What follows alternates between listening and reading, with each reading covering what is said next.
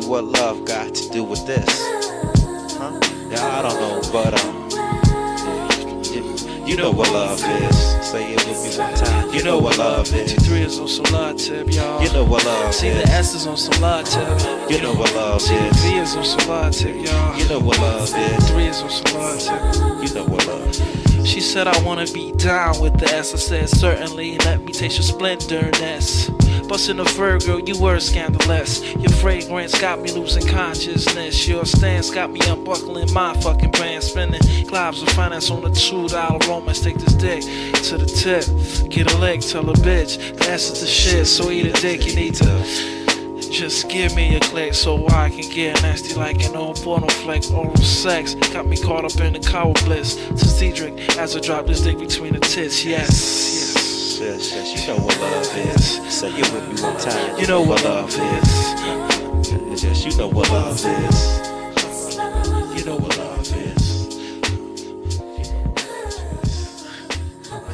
It is January 5th, 2021, and a little later than usual, but Timothy, here we are for the top 50 wrestlers, and not of 2020 like we usually do for our year-end festivities, but we are doing the top 50 wrestlers of the decade that was the 2010s.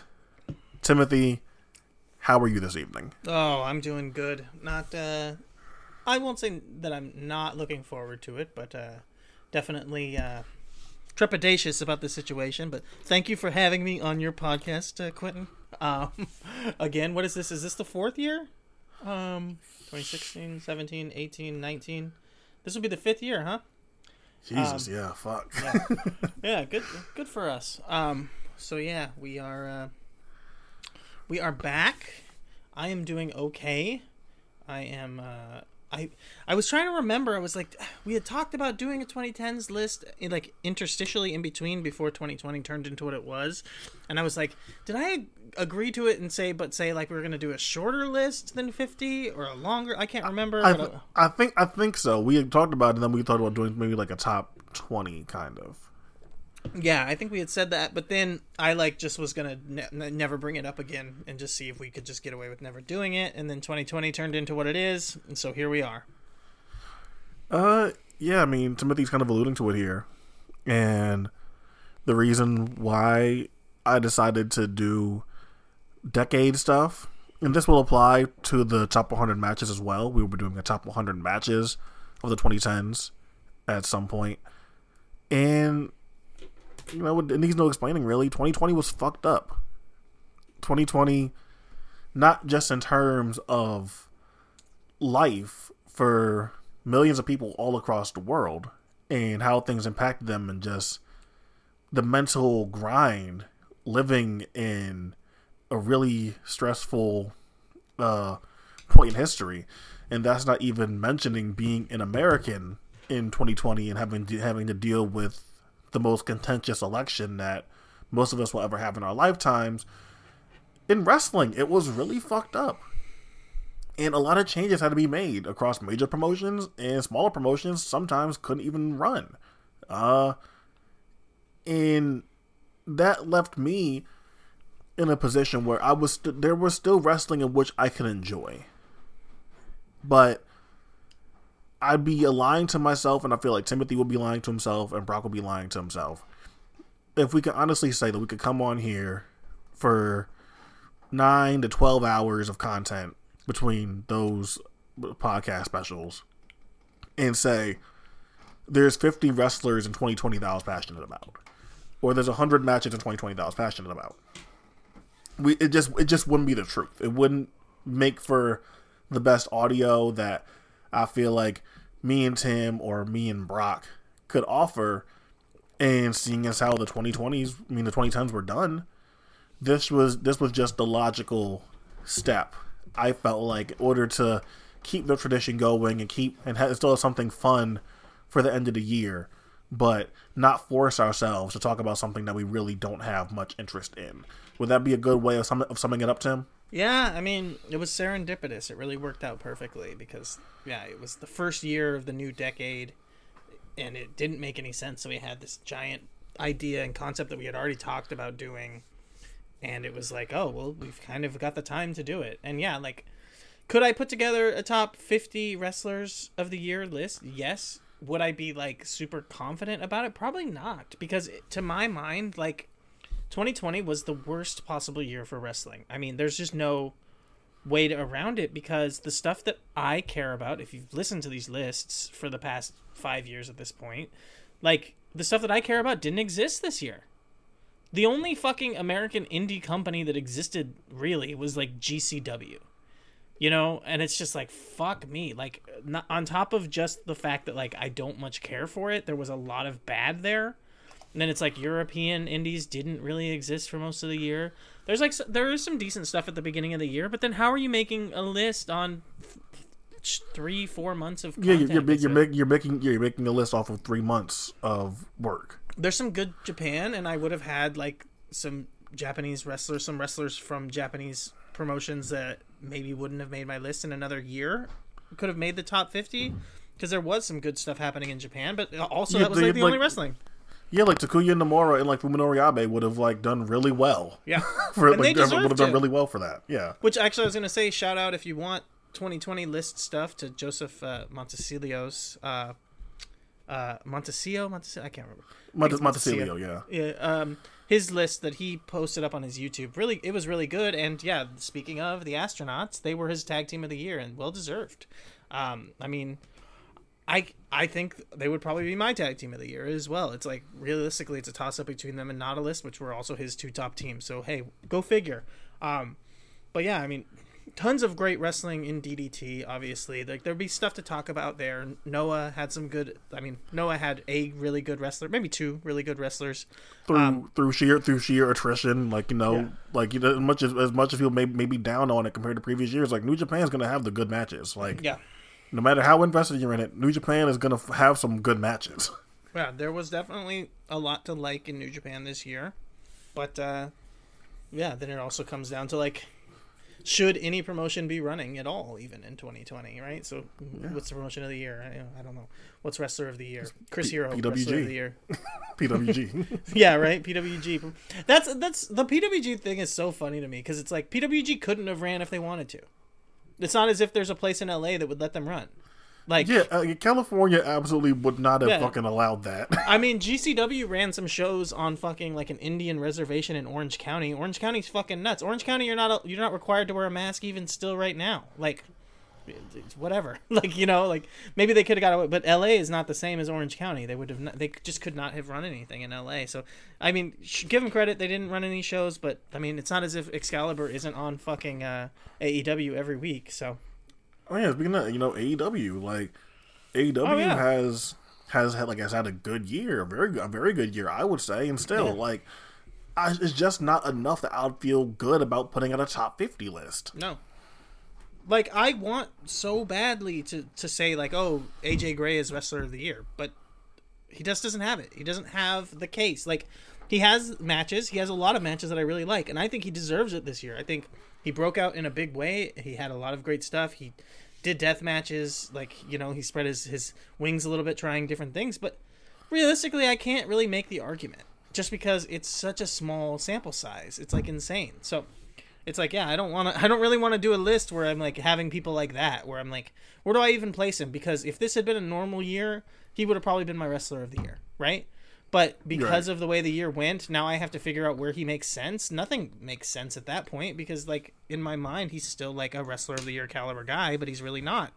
So it's just kind of, it's like, that kind of stuff would make it almost impossible to do a list that I'd feel good about afterwards. Not that I'm going to feel great about this list afterwards, mind you, but at least I'll feel a little bit better about this list. Oh yeah, so let's get back into the crafting of our 2010s list. I want to be perfectly clear here. It is a list of 50 wrestlers. I don't feel good about a lot of the wrestlers that I had to cut in order to make this list. So, anyone that you've heard me talk about in the past and how much I love, trust me, I still love them all the same. But as I was going through making a top 50 list that represented the entire decade of the 2010s and just what I liked the most and what stuck with me the most in the 2010s, people naturally had to get cut. Off rip, I'll state 2 of my cuts that are recent and ones that I really wasn't happy about making. Or I'll give you 4. My list will not feature Echisero. It will not feature Casey. It will not feature Mayu Iwatani. It will not feature Bailey. Huh. And I guess you can throw Kairi Sane in there as well. It will Right. It will not feature any of them. Yeah. Which, I mean, like, Bailey didn't cross my mind, but she could have. But you mentioning her there, it's like, oh, okay, she maybe could have. Kairi Sane as well. So yeah, I mean, those are big cuts. Fuck. Now you got me thinking, and I'm looking at my list, and I don't think I listed a single female wrestler, and I feel really bad about that. Yeah, this fucking sucks. But it is also that, like, I'm trying to do the decade, and, like, I don't know, in 2010s, women's wrestling was pretty fucking dire. Like, in 2010, like, I mean, yeah, there's not a lot of women who had a real full decade, you know? Oh yeah, it's man, I just realized another one. Again, like I'm a big proponent of this style, and it's interesting I don't have him, but I don't have Drew Gulak.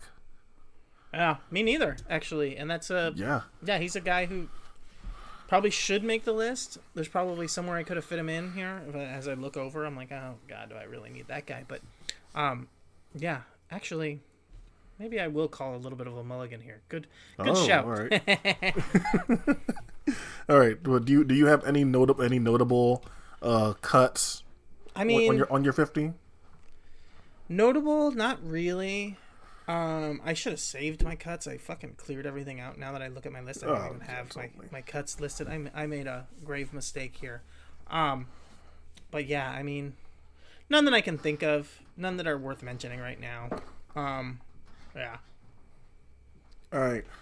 With that being said, for those of you that have listened to previous installments, when it was just a year in review kind of thing, you know the criteria which we usually have. There is in-ring basis that is like the chunk of it, and then we also, configure it into our own personal taste and views of wrestling that go beyond work in the ring. So just keep that in mind as well. That while I do think these are the best wrestlers of the 2010s, it's also the people who, when I think of the 2010s as the decade, these are people that I'm going to think of. Definitely. There's definitely something to that. And I think, like, we'll get to it on the final episode, but I had a kind of a conversation with you on past about this project, about that, like, Timothy Thatcher, and how, like, because of his feeling so ubiquitous throughout the decade, having so many chance, interactions throughout the decade, like, he felt like a guy who deserved the number one spot for that. So, that may or may not have came to be, I'll say, which might be giving it away already. But, like, that concept and that idea, exactly what you said, like, the person who embodies the decade, the person who was there for the big moments of the decade, even if, like, there is not a singular big moment. Like, an example that comes to mind is, like, I mentioned with Thatcher, where it was, like, Fit Finlay touring the indies and having one-off matches with random people. Like, Thatcher is one of those people. Like, someone who's involved in, like, happenings like that throughout the decade. That kind of stuff ends up happening or having importance on, like, placement there. Like the Biff Busick versus Thatcher match that happens in Beyond. Like, those Beyond secret shows, and then, like, kind of that growing and blowing up is, like, something that would help, like, me to think of them as a wrestler of the decade on the list. You know what I mean? Because that kind of stuff ended up being important in the overall narrative of the decade. All right, with all the housekeeping stuff out the way, Timothy, are you ready to go? Oh yeah, and we're still doing, like, tag teams can have one spot. Yep. I assumed. Yep. So just so yep, people exactly. know. That was the revelation I had today. Yeah. Nice. I don't think I have. I think I have maybe one tag team, but they are remarkably high. So we can get started if you like. All right. Well, my number 50 to kick us off. My number 50 is Finn Balor. Okay. Did not make my list. I can definitely see why he made your list, especially when you talk about importance. But I'll let you give the case. I feel like Finn Balor, we talked about it before on the weekly show, but Finn got into a space where he was somehow underrated and overrated at the same time. And I feel like that affected his perception for a lot of people. But at no point was Finn Balor ever the best wrestler in the world. He's maybe like the hottest prospect, for sure. Maybe like the person had had a ton of upside for what they could be in terms of a star. But at no point was Finn Balor ever the best wrestler in the world. That doesn't mean that Finn Balor was ever not a really good wrestler, or that he ever at any point in his career was he not a very good wrestler. So if we go all the way back to the early 2010s in the Apollo 55 tag team with Ryusuke Taguchi and the various singles matches and IWGP Junior title matches that Balor was in, everything is great. Everything about that rules. The stuff with the Motor City Machine Guns is awesome, and it's like that for the bulk of his run. Then as we get transitioned to the Bullet Club, yeah, it's a lot of antics, but you're still seeing someone that can produce high quality stuff like the Alex Shelley Best of Super Juniors finals in 2013, or the Gato match from Kazuna Road, and just other fun stuff he was doing. And yeah, that gets lost in terms of like Captain Folk in New Japan and like other funny stuff that was happening in that company at that time, and just how cool the Bullet Club was to a wider portion of the Western audience. But he was still doing good work. He's still been a good wrestler that entire time. And he gets to WWE, and again, like he comes in late 2014, but 2015 comes in and knocks it out the park for most of the year, and is having good matches up and down the roster. And I feel like that continues for a while there. Debuts on Raw, and the Seth Rollins match at SummerSlam was dog shit. But when he debuts, that 4-way or triple threat, whatever he debuts in, and then that same night facing Roman Reigns, he is great. And who knows what a Universal title run would have spelled for him? But he comes back. He becomes a pretty good TV worker, working with the Intercontinental title, and is having pretty good matches on Raw every week. Has a really good Brock match. Brock is someone that usually hits and usually delivers a really good match. But if someone said that's their favorite Brock match of the return, I wouldn't argue with you. It's really good. And when I look back at the 2010s, obviously what could have been in New Japan will always linger in some people's minds. What Prince Devitt could have been if he didn't leave, what they had planned for him. Who knows what would have happened? But I know I see a guy that was at the forefront of the New Japan Western expansion, and if people don't view it that way or don't want to believe it now, a guy that's always been a really good wrestler. Maybe not the best.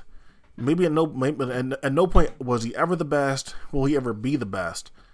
But he was a guy that through the entire decade, when he wasn't injured, was giving you good to great performances as a heel, a face, a singles guy, and a tag team, main events, TV matches, whatever it was, and he always delivered. Yeah, I mean, you hit everything there. One of the, maybe never the best wrestler, but the hypest wrestler at times, the buzziest wrestler at times. His signing was one of the first of kind of what became the new era of the really buzzy indie guys signing to NXT. And I think that gets lost in the shuffle. And I guess he wasn't indie, right? Because he was coming pretty much directly from New Japan. But I would say the biggest signings were, in terms of, if we're, going through the last decade, the biggest signings were him and Steen. Yeah. And he was the one that was, everyone was talking about it. He did the tour of the indies, the tour of the world before he left, and it was rumors and all this stuff. He really started what became the thing. Before that, a lot of times people would get signed and it was you didn't really talk about it, and you might get one big farewell from at their home promotion, or PWG and their home promotion, if they were a PWG guy primarily, would be the places that you would get just a one match that was a farewell post promo match, and then that was it. But this was like everyone knew he was leaving. Everyone was talking about it. He was showing up at different places, doing the big paint thing, and it was a big deal. So I can definitely see the buzz around him, and that buzz and that star power did not disappear and dissipate when he went to WWE, which is like pretty shocking because a lot of people, they get all that fanfare and then they show up and it amounts to nothing. He continued to be a big star and continues to be a big star to this day, to where they, even though they put him down to, or sent him back to NXT or whatever, like it didn't feel like a huge downgrade to him, and he kept his star power and his buzz. And I think that people pay attention to NXT for him. Not people like me and you, but I think that there are people who started to pay attention to NXT because Finn Balor was there. Maybe they had paid attention to it before and they had just like lost interest and they went back to it because of him being there, or maybe they're new fans of it because of him being there. But I do think that he was a big part of getting people interested in the brand again. So definitely a good one. My number 50, I won't say a vanity spot, but a little bit of a memorial spot. But I won't say completely a handout. A guy who was not on my list and then obviously passed away. But number 50 for me is Brody Lee, which I wanted to set the tone after kind of my list last year where I had no WWE people. I'm not going to be able to do a whole decade without WWE people. So that was part of it too. But just going back through his career with what everyone was talking about with him passing away and everything that's been going on, he was fucking great. I mean, early 2010s, we get a couple years of him on the indies before he goes. And I think when you talk about Balor never being the best wrestler, I think that there might have been times where like Brody Lee could have been one of the best wrestlers on the planet. And like his final years on the indies before he left, he was, kind of his biggest picture stuff going on was in Dragon Gate. So like he wasn't, I don't know, at that time I don't necessarily know that a lot of people were paying as much attention to Dragon Gate in America. There was obviously still people who were, but not as much as there are even now. So I think that like some of his really good work rate stuff towards the end of his indie run gets overlooked. But you even look at one of his final matches on the indies before going to WWE, in the Grand Championship match with Eddie Kingston, is phenomenal. And he has the match with Fire Ant the night before that's also great. It's like even up until right before he goes to WWE, he's doing fantastic work. And then he does go to WWE, and it's like, you could say it's almost a decade of like being written off, but I mean, that Wyatt family bullshit like does not work without Brody Lee. And there was a time when the Wyatt family was a hot act that people were excited about, and not just for the promo bullshit, but for the matches. And it was Brody Lee. I mean, Eric Rowan, I am not like an Eric Rowan truther who like says that he's good or anything, but he got a lot better, and you can point to one thing, and that's working regularly with Brody Lee right next to him is how he got better. Because you can see from the beginning to the end the market improvement of Eric Rowan as a wrestler from picking up and learning from Brody Lee. But Brody Lee was phenomenal the whole way through. Really the workhorse of the entire unit, all three members. Bray Wyatt was able to have some good matches early on, but realistically, Brody Lee, I mean, he can work big, or he can work with big people and small people. He's not a person who works small. He's a giant, and he always works like a giant. But he can mix it up with anyone, really. Phenomenal base, great power guy, massive charisma, which it's fucking bullshit that kind of like, again, that his career kind of got sidelined by Vince's bullshit or whatever. But it just really great. One of these like mid-card workhorse guys who just constantly in WWE put out phenomenal showings. Even just the quick intercontinental title run had some good stuff there, even though it was like maybe a week, and just really mired in basically not doing a lot, but constantly like high level performances out of him. Just anytime that he was in a match, he was easily the star of the match. Unfortunately, that's because of who he's wrestling. But yeah, just wanted to give the shout out to Mr. Brody Lee, and just kind of he had a really solid career there that I think gets completely overlooked. All right, just to piggyback off you talking about someone who, by all accounts, was a very good human being, I want to at least put out there right now, there are some people who are on my list that might not be very good human beings. Oh, good point.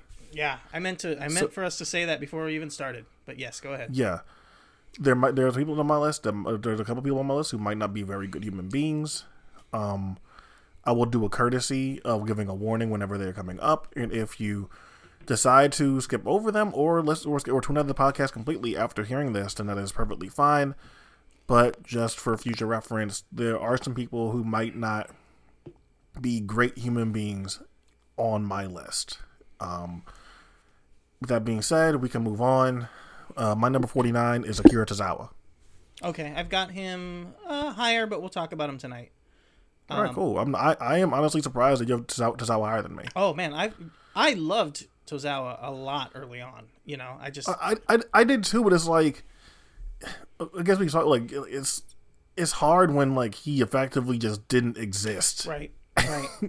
But I mean, he's another one where you could maybe argue he was the best wrestler on the planet there for a little bit, or at least one of the better very ones. Very fair. Now you're like, when you say that, I could have had him higher, but you know, I only have him a little bit higher. 49. You talked about him. You brought him up. You reminded me. Drew Gulak. I mean, fucking hell. Like, okay. Who got cut in favor of Drew Gulak? Homicide. Wow. Okay, you had Homicide on your list. Yeah, okay. And that was why he was an easy cut, because I was just kind of like, you know, feels a little bit too like Homicide did have some good stuff in the 2010s. Don't get me wrong, but obviously it's not as good as he was in the 2000s. And then kind of like looking at him, you're like, do I really have Homicide on this list? Not Drew Gulak. It's like Gulak is better. Gulak had a better 2010s, I'll say. Gulak is better in general. I don't know what I was even thinking. He didn't cross my mind, but it's another one where it's like he's been in WWE for a few years, so I'm not even thinking about him that much. But yeah, I mean, basically like one of the best heels in all of wrestling for most of the decade, really, when it comes to like the scuzzy, like underground of American indies. Phenomenal heel in like CZW, obviously. Beyond, and then Evolve, doing great heel work there, but never really has to be a cheating heel. He like does this really interesting kind of, you know, roughneck asshole, but basically wrestles by the book. Technical wrestler. You take a couple little shortcuts here and there, but nothing too crazy. Amazing gimmick match worker, which I think gets overlooked, obviously, because when you work in somewhere like CZW pretty regularly, like you're not gonna in your Gulak, you're not gonna be thought of as a gimmick match guy, with all the craziness and the death matches going on. But unfortunately, we won't mention his brother, but he may be known a little bit more for doing some of that stuff. But yeah, I mean, like phenomenal gimmick match worker in the context of like doing a hard-nosed fight. I can't remember what it was called, but that match that he had with Thatcher with the bare boards. Like something like that in Evolve, where he does like a gimmick match in a promotion that's not known for gimmick matches. He can always bring up the intensity. And then like on top of all that, like one of the best heels in all of wrestling is Drew Gulak throughout the decade. He's also throughout the decade being like a phenomenal babyface and as the leader of the colony. So it's kind of like, damn, like this guy really can do it all. I mean, you have to put the mask on or whatever, but he was able to work completely different style when it comes to being like a babyface. It didn't come across at all like the same guy. And then honestly, I mean, it's probably an argument for why like just wearing a hood is good in general, and more guys should just do stuff like that, because you don't have to deal with like getting mixed up between the characters. Like you know the babyface Soldier Ant and the heel Drew Gulak, and you can just, when you need to be a heel or a babyface, either have the mask or you don't, and it's pretty simple, so it works pretty well. But yeah, I mean, great matches out there constantly with the likes of like Biff Busick, Timothy Thatcher, obviously, but then also can have like hard-nosed fights with guys like Sami Callihan. So yeah, just a guy all in all who I think really great, and then he shows up in WWE and like still fucking rules. Has a great match with Daniel Bryan even when he's not really getting featured very much. Has great matches throughout the Cruiserweight Classic. Anyone he gets thrown in there and gets a chance to work, obviously he continues to have great matches. So it's just kind of like all around great worker. Phenomenal guy, really consistent through all of the 2010s. Like I said, even even when he is in the WWE, he still continues to be one of those like TV workhorse guys that you can catch and check him out and see him have some good stuff there. So yeah, that's my 49. Yeah, love Gulak, obviously. Maybe if I went and did a little bit more digging into his CZW work, maybe. But like you know, I've also never been like a huge Chikara guy. Haven't done like the big giant deep dive into Chikara. So if someone had Gulak and maybe even had him higher, obviously I wouldn't begrudge them, because you know, if you can make the case for it, then go right ahead. You know, like he has more than enough career to go ahead and make the case. Yeah, no, definitely. And I mean, if you're not a CZW or Chikara person, that's like a big chunk of his career. So I can definitely see. I mean, but I didn't even have him on the list until you mentioned him. So whatever. My number 48, I have Asuka. Well, Kana / Asuka. Oh, nice. I do not, like I said, I don't have any women on the list, unfortunately, so I do not have her, but definitely someone who could make it on there. The work in places like Reina and JWP and like the scattered shots that she did everywhere. You know, sometimes wearing a shimmer or Chikara or whatever. She was always awesome. Always ruled with that wherever she appeared, whether it was like doing something comedy or having more serious stuff. The Asuka that you see on WWE television has always been there. It just wasn't, you know, displayed and put in a spotlight the way that it should have been. But that person has always been extremely talented and always resided in Asuka.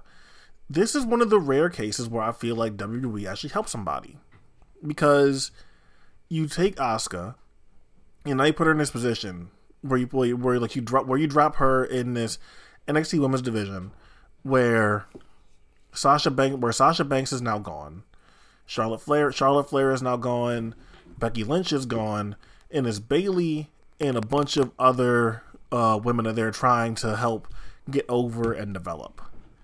And you know, they weren't very polished. A lot of them were new to wrestling. A lot of them were people that aren't very good workers to this day. And here comes Asuka, and she just looks like a god among men. She is polished. She knows what the fuck she's doing. She has a personality down pat, facial expressions, unique look. Asuka just jumps off the page, and immediately Asuka is in a position where she can win the NXT Women's title. And even after seeing this long arc of Bayley and how fulfilling it was, and seeing her get to have a reign, like, you watch Asuka, it's like, yeah, like, Asuka should beat Bayley. Asuka is too much for Bayley. Asuka should absolutely kill her. And they have two incredible matches, and then that kicks off this great reign of Asuka as NXT Women's Champion, going on and facing all these different challenges and challengers, and trying to use her in order to create different people and tell different stories. And eventually the story they tell is like, you know, how the belt has consumed Asuka, and now she's getting desperate and facing like some Ember Moon. Now she's cheating and doing underhanded things to keep her belt that she wouldn't have done before. And it sucks we don't get a payoff to that. But it's nice to see like this little character nuance that they do with Asuka here, because it's not something that WWE does very often. It's not something that gets done in wrestling very often, where straight up as over the course of time, gradually, like, here's this more heelish side popping out of somebody, and I thought that was told fantastically. It's a shame that they didn't just have her lose clean to Ember. But you know, you can't fix that at this point. They move Asuka up. She wins the Women's Royal Rumble, and at this point, she's on a tear when she comes up and debuts. The TV match with Sasha Banks, when she goes to WrestleMania and has a great match with Charlotte. The great TV match with Bayley. She's on a roll, and I think that we kind of separate Asuka from the best women's wrestler in WWE history category because she's not homegrown. She was someone that worked in other promotions for a very, very long time before coming to WWE. But if you wanted to, Asuka came in and was immediately the best worker they've ever had. She came in, became the biggest star, had the best matches, and to this day, she probably is still. Did she still? Well, I mean, not even know, probably she's still doing that to this day. And yeah, I'm talking more about her Asuka run, but I think that's what takes her over the top. The stuff as Kana is good, it's great. There's a lot of good shit there. If you just look up Kana versus on YouTube, there's a lot of really good Kana matches that are all over YouTube. But I think the thing that takes her over the top is that run as Asuka. It was something different. That was a star. And that's someone that, if given, you could have done Asuka versus Rousey. Yeah. Honestly. They should have. You could have done Asuka versus Rousey. And I feel like that's still money left on the table that they didn't run Asuka versus Rousey. And that's the heights I think that she reached. And I think that says something that Asuka, for all the things that go against her, being a Japanese woman in WWE, that she reached those heights. But Asuka was a fucking star. And I think that really counts for something. Yeah, no, that's definitely a really good point to make there, and I think a regrettable overlook on my part, but you're so right there. I think that, you know, the way that she's going to get treated in WWE, unfortunately, hampers the way people view her, but she does come in and is instantly one of the best wrestlers there, if not the best wrestler there, and continues to do that to this day. And yeah, I mean, there is a lot of great Kana stuff there to sink your teeth into, but it is, like you're saying, like, that was why she got signed. It was kind of unprecedented at the time that they would even sign her, but she was so undeniably great that it was kind of like, hell yeah, like, we got to get her. And then she's just done nothing but deliver, which is impressive because, like, you can look at the people who they have signed and, like, the major comparison would be like Nakamura. He signs and just completely flops. I mean, and theoretically, it should have been the same thing. He should have the charisma and the star power and the work and all this to show up and be a big star, but, I mean, he doesn't. Asuka continues to be one of the most popular and best workers in the company. My 48, I think you might have him higher, but I'm not 100% sure just because of a short career, but Will Ospreay. I have him a lot higher. Okay. That honestly is not incorrect. I can definitely see where you're coming from. So yeah. All right, my number 47, someone you might have higher. I have Cesaro. I do have him higher. A lot as well, not like insane, but definitely higher. 47 for me. I don't think you'll have Jeff Cobb. No Cobb for me, although I did consider him. Okay. I get it, and I have a bit of a reputation for being a Jeff Cobb guy. Even if I think at this point it's clear that I'm not even the highest person on him anymore. He's becoming a lot more popular in general, and a lot more people are starting to take notice. And I get why, because he's finally starting to put it together. He's not hitting what I want, what I've always wanted, but he is definitely putting it together. But luckily, for me being Southern California native, I've been watching him for quite a long time. Early on, like seeing some APW stuff, Premier Wrestling, which I think me and you both loved, kind of where I first started seeing him. Then I would see him regularly out here at different, like, AWS, PCW Ultra would bring him out, and then eventually he shows up in PWG. Yeah, I mean, like I said, he doesn't work exactly the style I would want, but when he clicks, like, I don't think that there's anybody better at kind of his mix of raw power, brute strength bully, and also being an amazing Olympic level technical wrestler. You just don't see that. And then he's got effortlessly coolness to him, like composure, charisma. I mean, he's really got it all when it comes to that kind of like what you would think of as like a overpowered like monster. Like, what does this guy not have, right?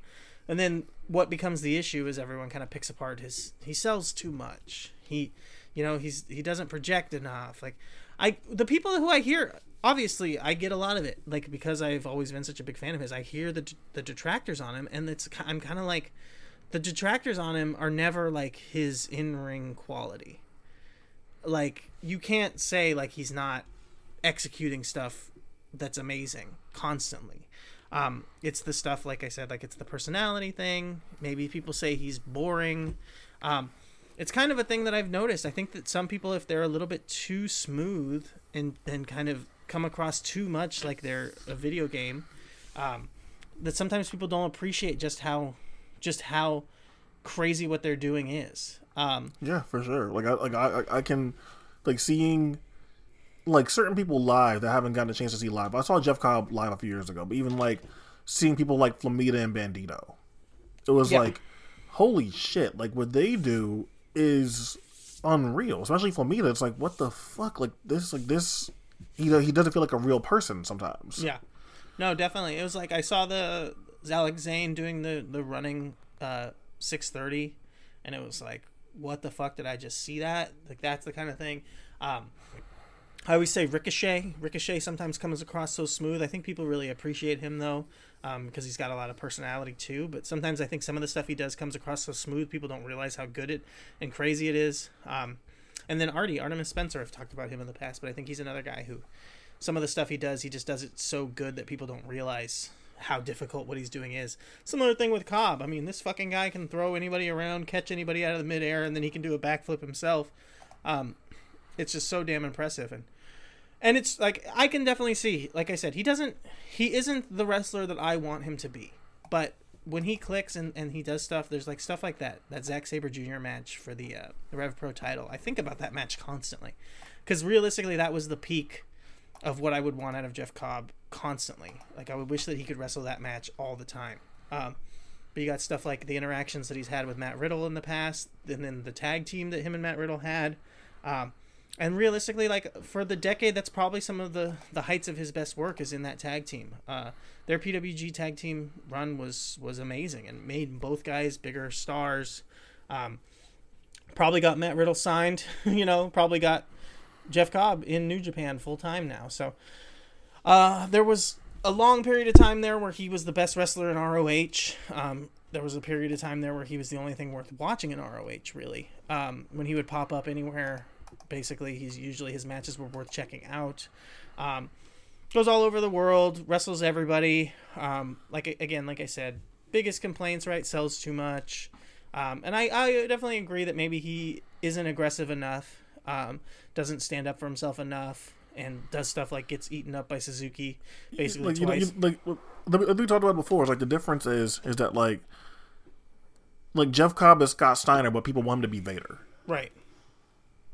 Yeah, that's exactly it. And like for some people, like they just like they see him and see how strong he is. Like, oh, why don't you just throw people and just do like all that shit? And it's like, no, he kind of like he has like a little bit more to him than just being Vader. He's like kind of cool. Yeah.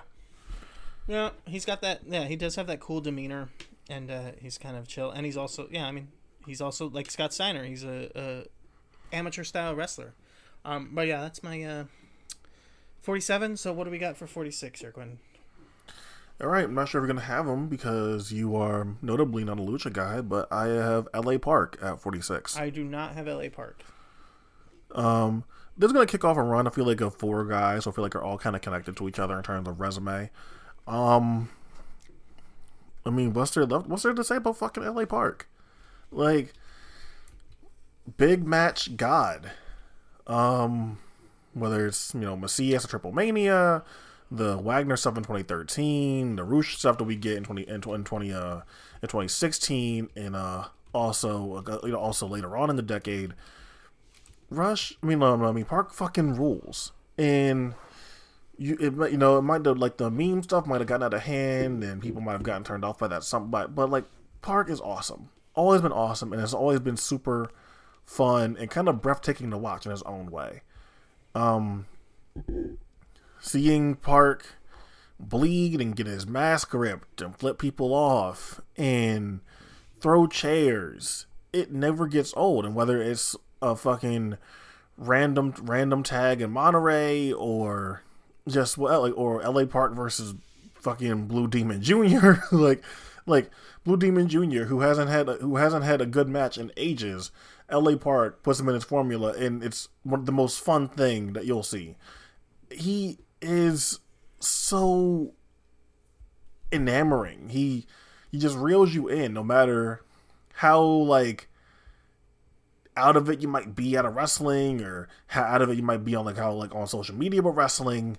You put on the LA Park match, you are going to be immediately enthralled and have a ton of fun while watching it.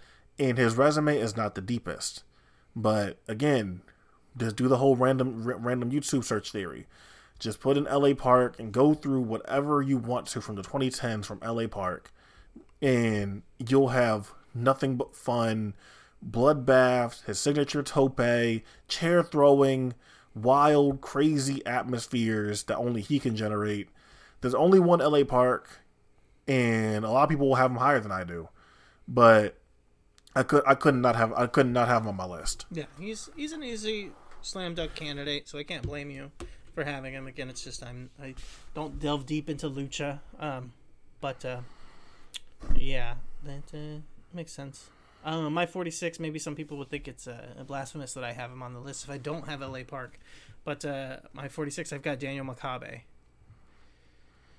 I considered Dan, but I didn't feel good about it not having gone back to look for earlier work. Right. I mean, there's obviously there's not a ton there. 3-2-1 battle stuff. I think I probably got into watching it like 2016, 2017. He was always like the standout there. I mean, you could probably say that for most of that time he was the best wrestler there. I don't think, at least from the regulars, I don't think that too many people there would even argue. And if they would, they're probably lying to themselves. And then, I mean, he's got like the 2017, 18, and 19 where he's got like claims to being the best wrestler on the planet. So, I mean, that big chunk of time where he's one of the best wrestlers around, even if it is a limited like amount of matches, to me was enough. But yeah, I mean, just the consummate performer. Like, you talk about random YouTube, and luckily, like, most of his stuff is on YouTube. All the 3-2-1 battle stuff is all on YouTube. I guess if we're going to talk about people that are problematic, we could talk about promotions that are problematic.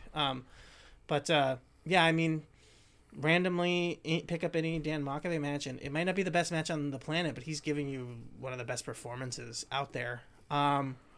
Cap kind of this phenomenal run off with this SCI win, and then go from there into continuing to be phenomenal. Wins Ambition in, I think, maybe a down year for popularity, but I think an up year for content. Like, one of the best Ambitions that I've ever seen, and he was the star of it all the way through. Comes close to topping like that Tim Thatcher year of Ambition. Realistically, for just the quality, I mean, nothing's going to beat that Tim Thatcher for the pure emotion that kind of came out of it, which is interesting to think when you talk about someone like Thatcher, because people will say he has no personality and shows no emotion, but there it was. There was a ton of it there. So yeah, just Dan Makabe, like I said, big chunk of time where he's possibly the greatest wrestler on the planet, just unfortunately not having enough matches. And then as he was starting to have enough matches, the world fell to shit. So what are we going to do? Yeah, like I said, I consider Dan, and he's someone that is kind of similar to someone that I do have on my list a lot. In a pretty good spot, where so much of their career is in a setting that I guess what you could say isn't professional. Or what a lot of the early footage in them is in a setting that isn't what you would call professional, and with that person, I did go back and watch that stuff, or like watch the earliest pro footage that was available. And for Dan, I just did not do that. And I have no doubt that Dan is top 50 talent. I just didn't put in the time in order to go back and like making the case for him. Sure. But not something I'd argue against at all. My number 45. I'm not sure if you're gonna have him higher or have him at all, but my number 45 is Minoru Suzuki. Oh shit. I think I meant to have him, but I don't. Yeah, he missed. All right. Okay. So Minoru Suzuki, I had him higher, but I just dropped. I dropped him recently, just trying to think of resume in the 2010s, and it's gonna make more sense when I get to the end of this batch. But again, Minoru Suzuki, even if it's not the most consistent, he has a hell of a case.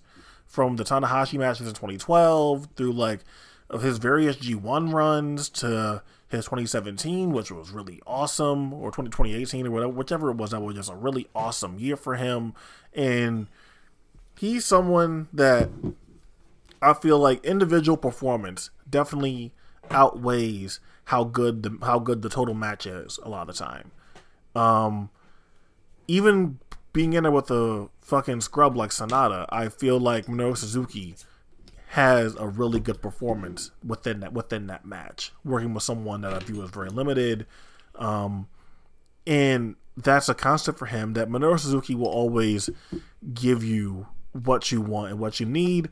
And then sometimes he can hit incredible heights, and that can be versus Timothy Thatcher, that can be versus Okada, that can be versus Tanahashi, that can be facing AJ Styles, that can be facing Kenny Omega.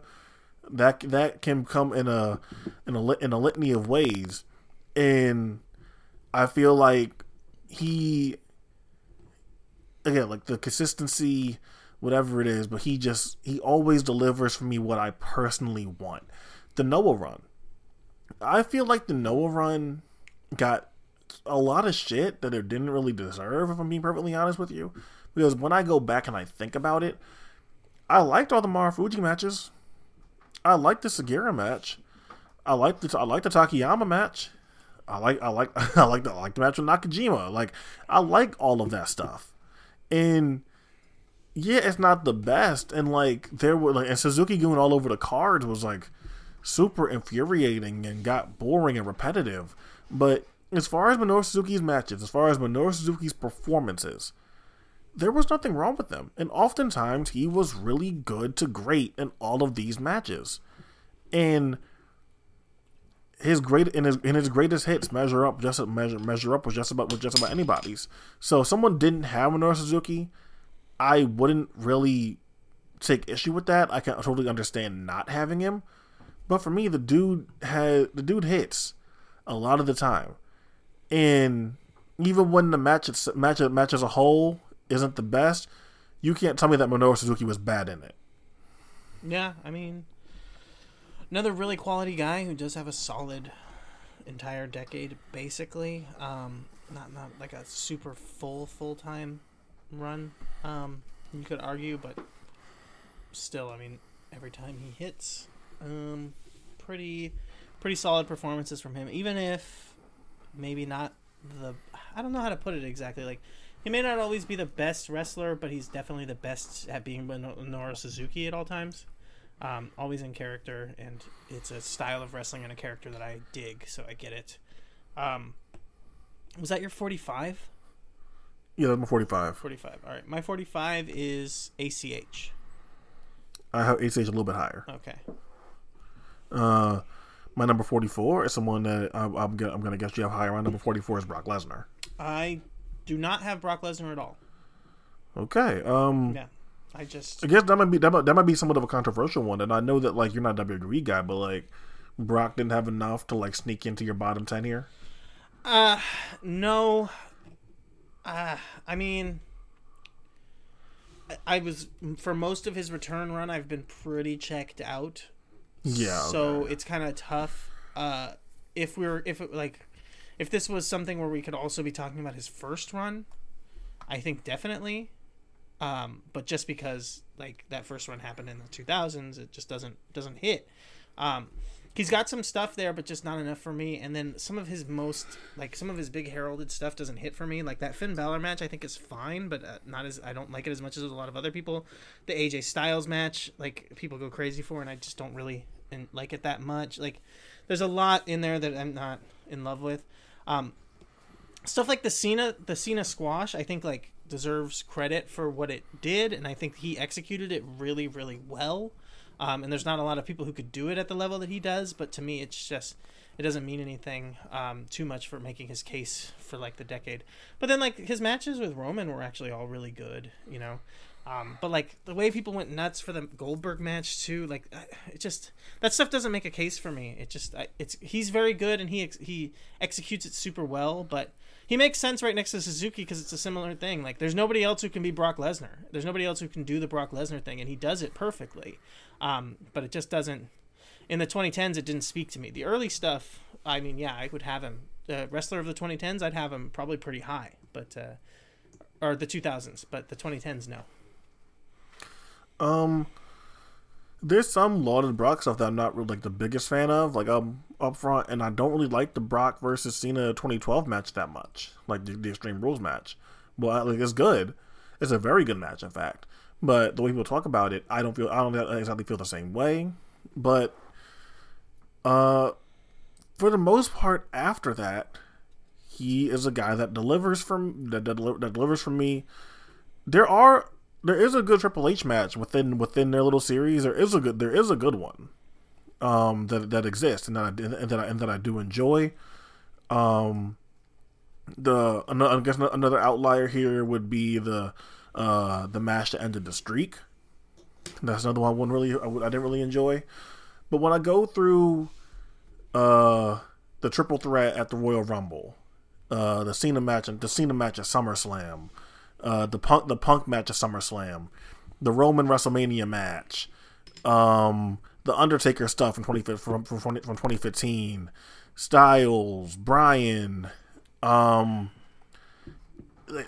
like the Samoa Joe match, and Finn Balor, and even like I will count the Goldberg one from WrestleMania in here. Just I did really enjoy that on a level that I counted. But when I look at that, this is a guy, again, he's not around often. Let's be clear.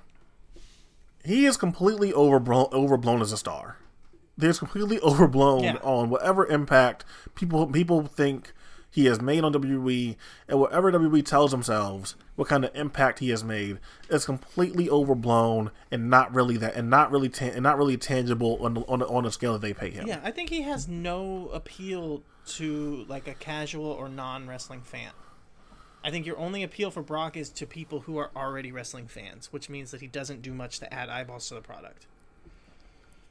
And I feel all these ways, but again, I like Brock. I've always enjoyed Brock.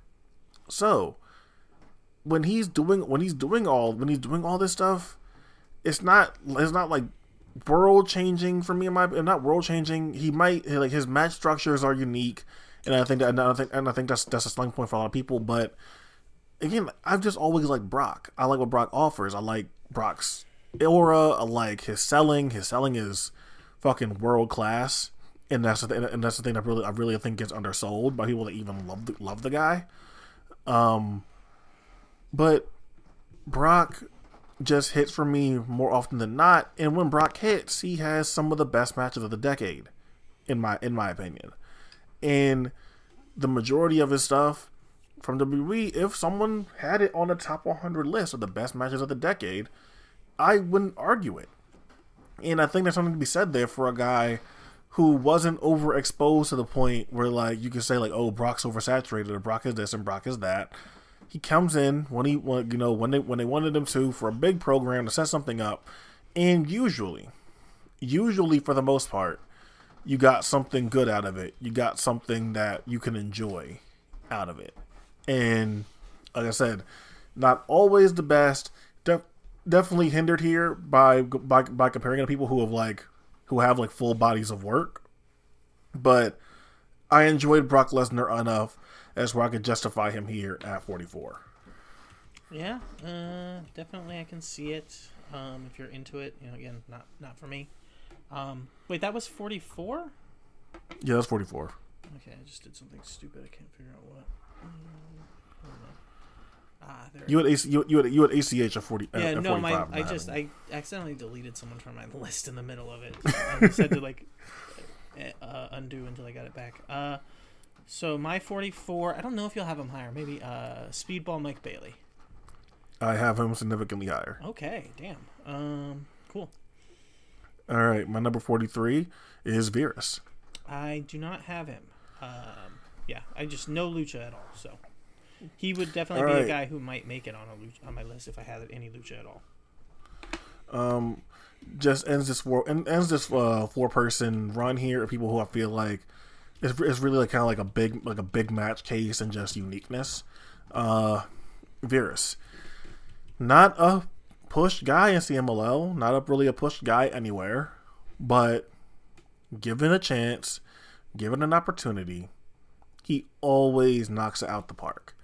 It doesn't matter who it is, if it's a Tuesday show, if it's a Monday show, a Friday show, whenever the fuck, if you give Virus a chance, lightning match, title match, whatever, he's going to make the most of it, he's going to deliver, and he's going to be the best guy on the show probably. That's just how it goes. And that has gone that way for the entire 2010s. It might go that way for the entire 2020s, for all we know. But Virus is just a guy that delivers at a high level every single time. And you could just go through whatever Virus title match that you want to. He is the best title match worker that they have by a long shot, I would say. And even when he got a chance to stick his teeth into something substantial with the hair versus hair match, or hair versus mask match versus Metallico, you saw Virus get to show a different side of himself that he doesn't really get to show very often, and that was like a little bit of a meaner, more aggressive streak than working the more traditional title match style, indie shots that he gets to do. Whether it's Lucha Memes or Monterrey or whatever smaller stuff, Virus is always world class in it. And again, this is a guy that I'm talking about doesn't get very many opportunities. So it's when he gets those opportunities that he knocks them out of the park, completely delivers on a level that's like match of the year level, match of the month, one of the best matches of the year kind of stuff. And I think more than the people that I listed in that block of Park, Suzuki, Lesnar, and now Virus, I think Virus is just the guy that his style speaks more to me. And on average, if you were ask me who would I rather watch out of those 4 guys, or this hypothetical desert island game of who would I rather take a box set of their best matches on a deserted island, I would take Virus. Yeah, fair and phenomenal wrestler. Like I said, if I had any lucha on there, he would be on it. My 43 is Oni Lorcan, Biff Busick. Did not make my list. Yeah, I can't blame you. I think that I got into a little, maybe not a spat, but a little bit of a tiff in the GWE chat with a buddy, Andy LeBray, when I was like kind of making a joke about Biff and Volcan. And like I get the point, like the idea that he had just like a quick burst on the indies and like that's it, but he had a solid like half of the decade basically of being the best sprint match, if you want to call it a hoot, worker in the world. I don't think that there's any doubt about that, through Beyond and then into PWG with like Evolve and CZW also mixed in there. He was like a 100% hitter when it came to going out there and just going balls to the fucking walls and having like phenomenal performances no matter who he was going up against. But then he could also have like big epic bloodbaths, like heated rivalry feud ending like epic encounter matches. So yeah, I mean, he had like 3 or 4 years of being like a certain type of wrestler, being the best at that style, like 100% of the time, just phenomenal. And then he goes into WWE and he basically brings that same level of intensity to his WWE matches, and continues to have phenomenal matches every time he gets a chance, even when he's going out there just to be a jobber. So it's like he doesn't like have no case once he goes to NXT. He continues to be phenomenal. They let him out to play a couple of times under contract and he goes to WXW in Progress and just has some kick-ass matches. But it's like I don't know. The level is not like a huge difference. It's not like he goes back to the indies and it's really that much different than what you're seeing him do on TV. Tag team with Danny Burch ends up continuing to deliver solidly. Not something you would have predicted, as he has never really been a tag team guy. And he kicks ass. I mean, repeatedly out there having like phenomenal matches. Like I said, unfortunately the run is cut short, but has a period of time there where he's like one of the best wrestlers on the planet when it comes to just hard hitting, fast paced action. So that was enough for me to say like, yeah, like he burned bright and he burned fast on the indies, but then like in WWE he continued to have that same level of performance. It just doesn't get to do it as often. Like we've talked about, Biff's signing is one of the most disappointing ones of the whole indie signing spree, just because it was like, man, he didn't even get started yet. What the fuck? Yeah. Like, we didn't even get a chance to see him do all the cool shit that we wanted to see him do, and he's still done cool shit in WWE. More few and far between, but but like you said, he's a guy that makes the most of every opportunity, even right now, and that's that quality of he is gonna make the most out of 2 minutes, 3 minutes, whatever he gets, he's gonna make the most out of it, and that's a guy that just through sheer force of will, sheer attrition and talent, you can't deny. And I think that I'm glad to see that he's still, eventually they couldn't deny him to where he is now, where he's tag champs with Burch. Yeah.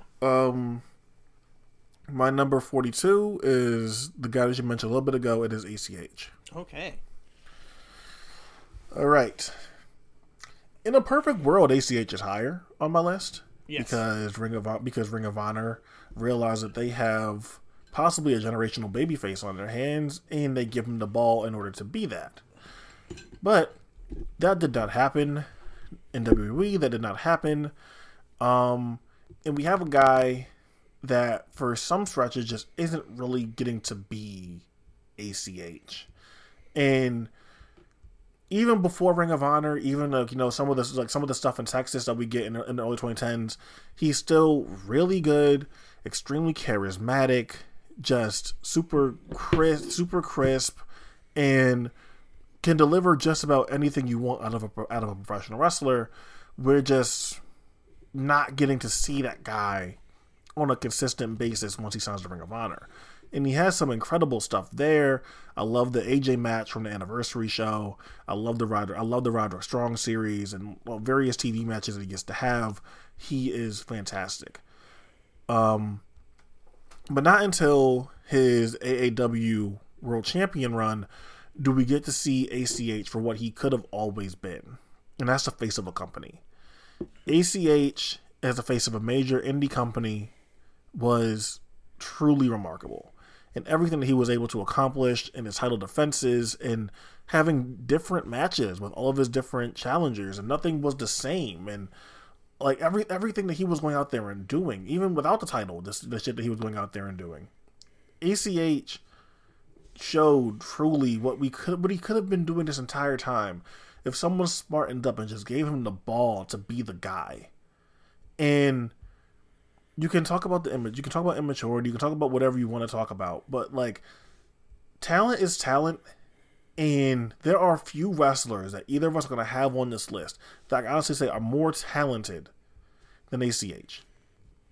A great flyer, someone who can stick to the basics and just do the simple things, but do the simple things extremely well and with a unique twist, almost like a Fred Yehi.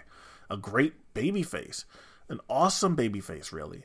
Someone that, for all his annoyingness or quirky qualities, he is endearing. He's likable.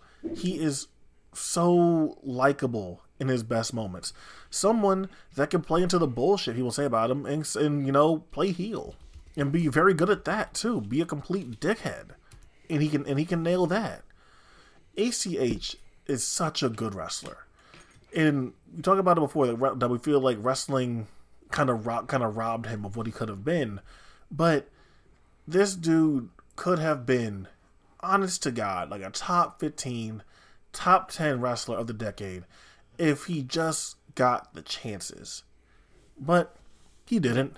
That's just how it shook out. But ACH is too good to deny, and he had enough. He had enough stuff from the decade that I got a spot for him here. But realistically, a guy that should be a lot higher. Yeah, he's my number 45, and like everything you said there is 100% correct. Phenomenal when you talk about being able to play everything. I mean, he can be a heel, but he can also he can be a heel in the Troll Boys with Ethan Page being a jackass, and he can be a heel as like a grumpy ring veteran who's beating up the plucky young babyface.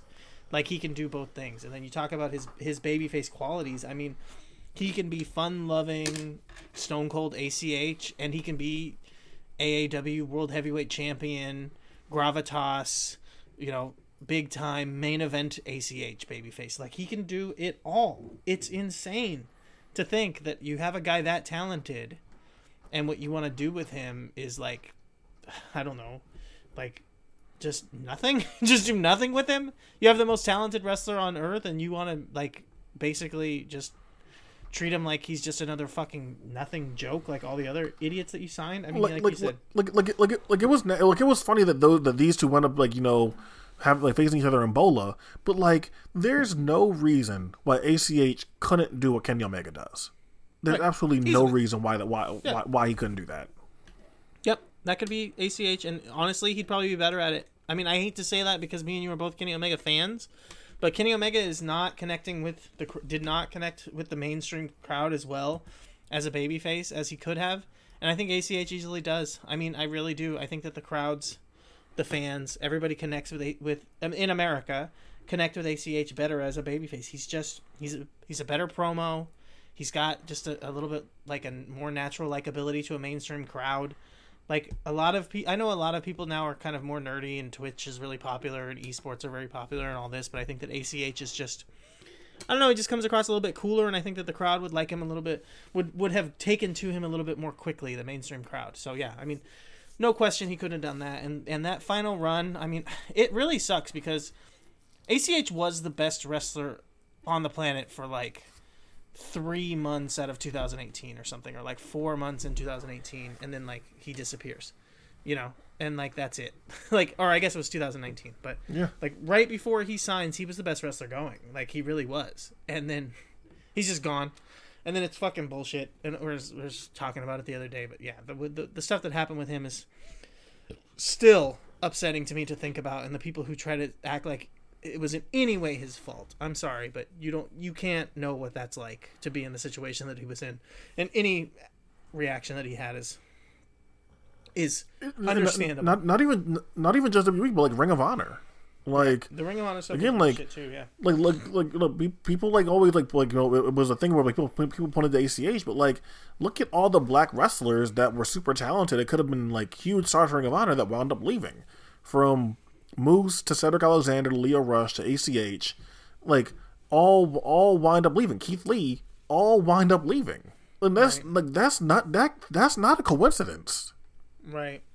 Yeah, super talented guys, and they didn't have any place for him, I guess. But yeah.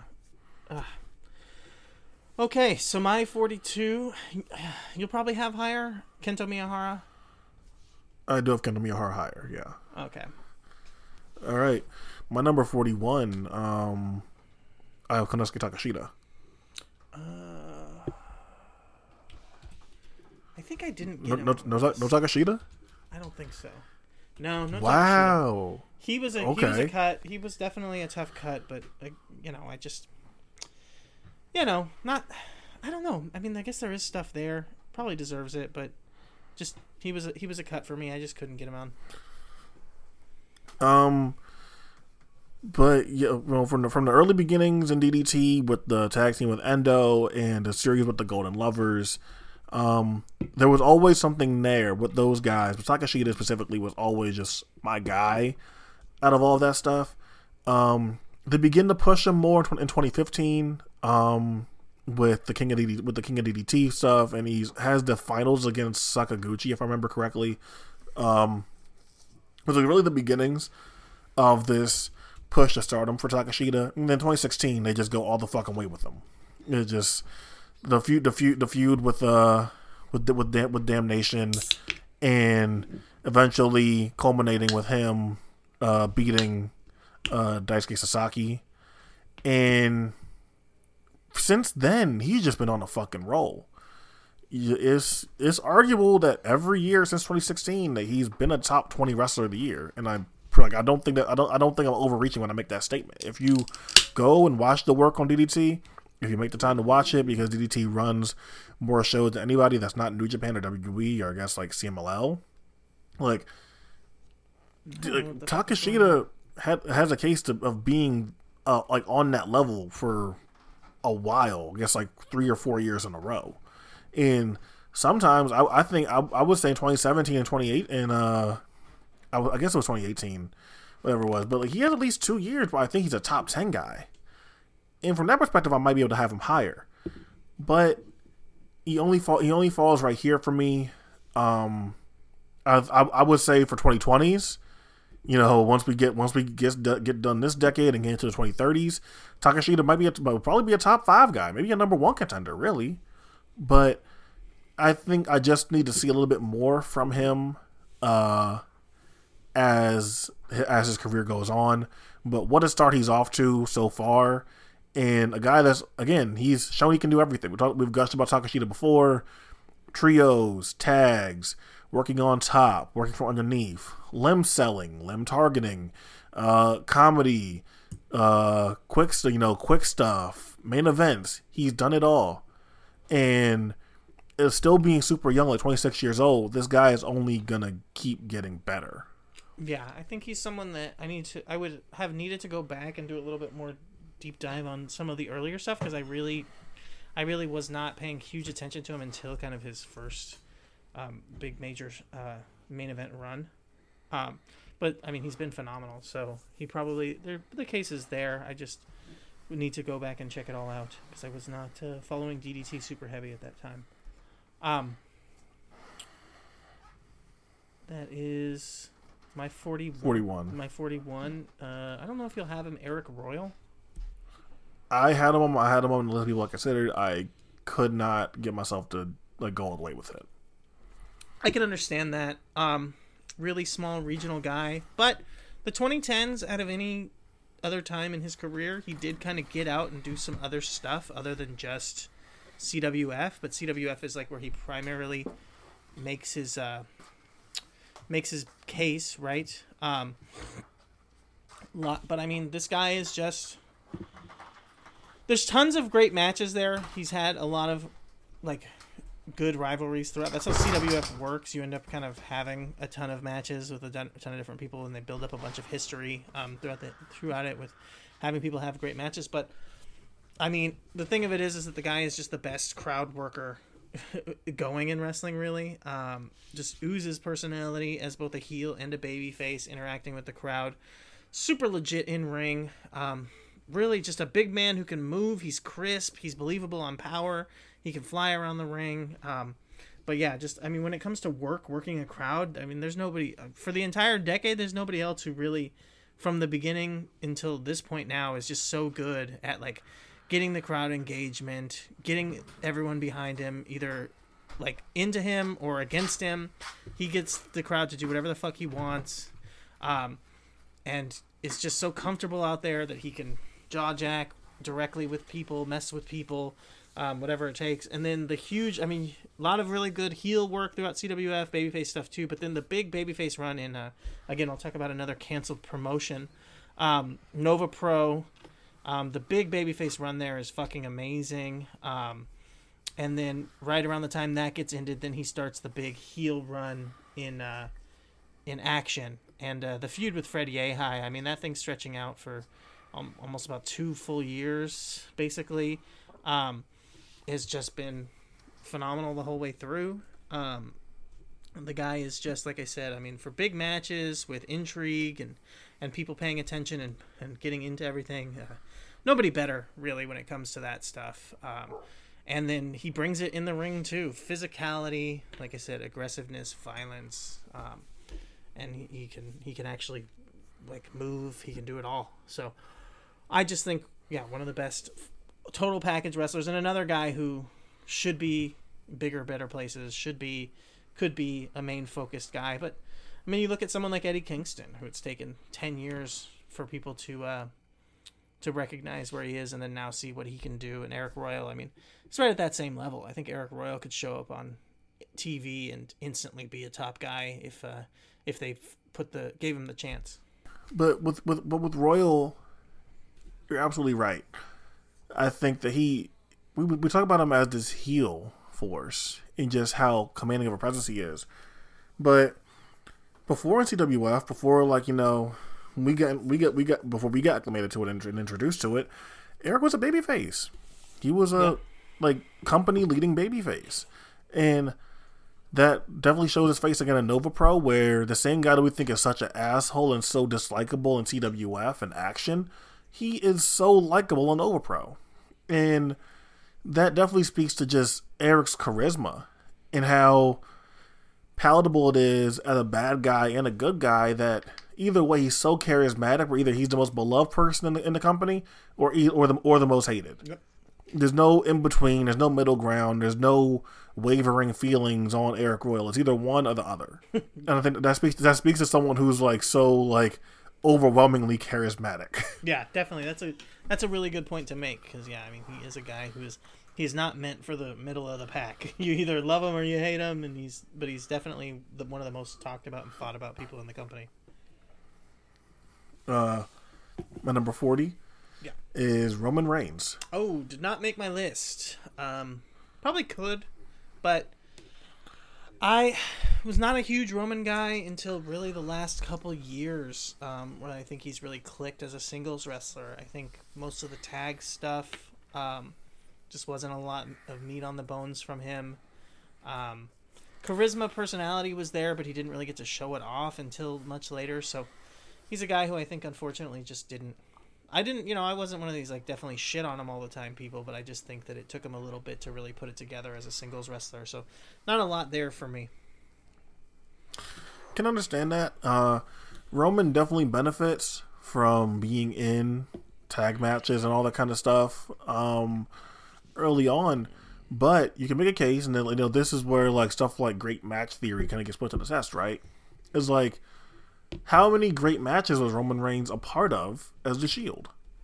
A lot. He's part of a lot of really awesome matches. But then how many of them are awesome because of Roman Reigns? That becomes the issue. And not to say that eventually he wasn't doing his fair share, that narratives around him didn't start driving storylines, but Roman had the benefit of being a part of the greatest vehicle to get people over that ever existed, and I think that clouds a lot of his early work. So really, you're gonna have to fast forward toward 2015 to even have an opinion on him, really. And despite all the apprehension about him main eventing WrestleMania and it being and all that stuff, 2015 he still proved his worth. He proved his worth for sure with the Fastlane match with Bryan, which is one of the best matches of the year. Another one of the best matches of the year with Brock at WrestleMania, and coming back at the end of the year with the Sheamus stuff, which ruled. Roman showed in 2015 that he had it, that he could work, and then it gets into other stuff, the AJ stuff in 2016, which is awesome and probably still Roman's career work in my opinion, and it's all starting to click for him as far as a character and the aura and as a champion, but then he gets busted with PEDs or whatever it was. He gets popped on wellness.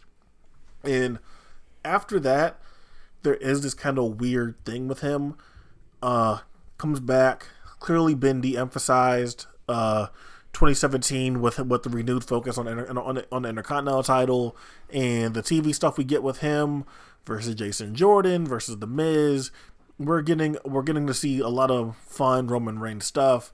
Gets put back into the world title mix. Faces Brock again at WrestleMania. Another good match fundamentally, but Roman fucking loses again.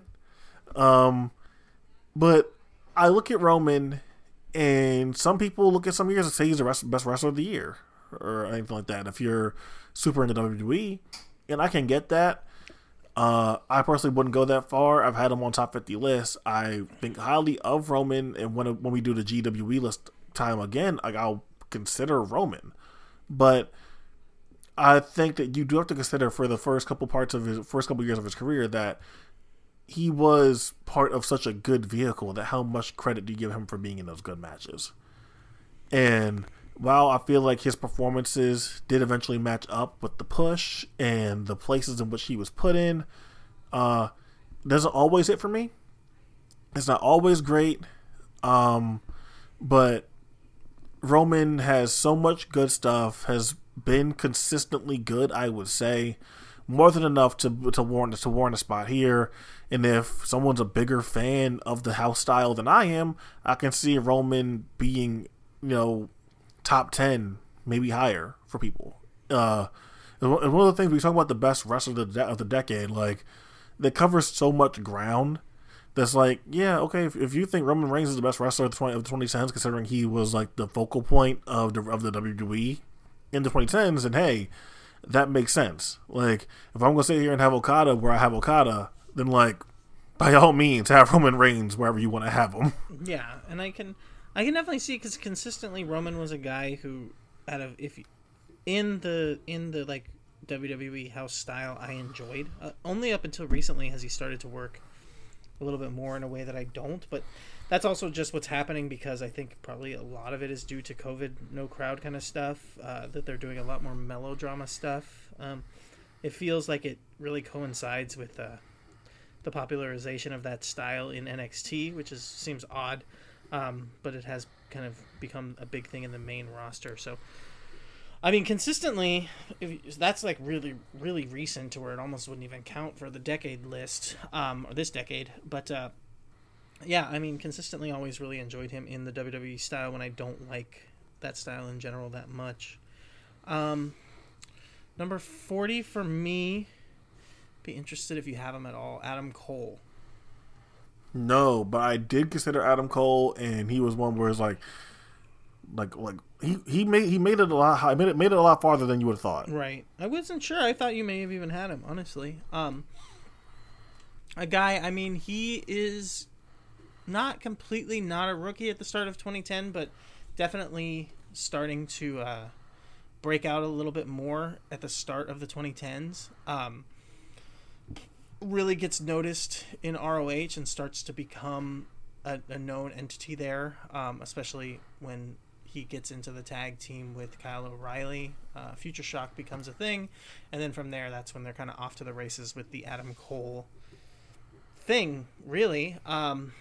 He has some good stuff in CZW before any of that, but it's not, the big thing. And then PWG is where he really starts to break out, makes a huge name for himself. Not just as the Future Shock tag team, because that's a weird thing, because Future Shock, I think for some people it's like a blip and nobody thinks about it, but for me Future Shock was a big deal, and at the time it was. I mean, they were touring the world as Future Shock. They were getting brought into places to do dream tag team matches as Future Shock, and I think that gets completely overlooked for the Adam Cole single stuff that comes out of after that, as like kind of being when Adam Cole became a thing. But he was like considered like a work rate dream tag team guy, which is very funny to think about now. But yeah, I mean, the PWG run obviously was close to my heart. Saw a lot of it live and really, really appreciated it. Maybe not the best. I don't know. I mean, like I said, he was like a work rate kind of guy early on and could go. A lot of that falls to the wayside, and he doesn't really do any of it anymore. And it's funny to look back at the people that were like kind of talking about it like he was dogging it until he got signed, because then he shows up in WWE and he's still working that style. It's not terrible. It's just he slowed down. He's not the same kind of wrestler he was early on. He was very go, and he was definitely a work rate heavy wrestler who that was what he focused on. He does not focus on that anymore. He works a different style, but that doesn't mean that he doesn't still hit. And he's had some of the better matches on NXT takeovers over the past couple of years.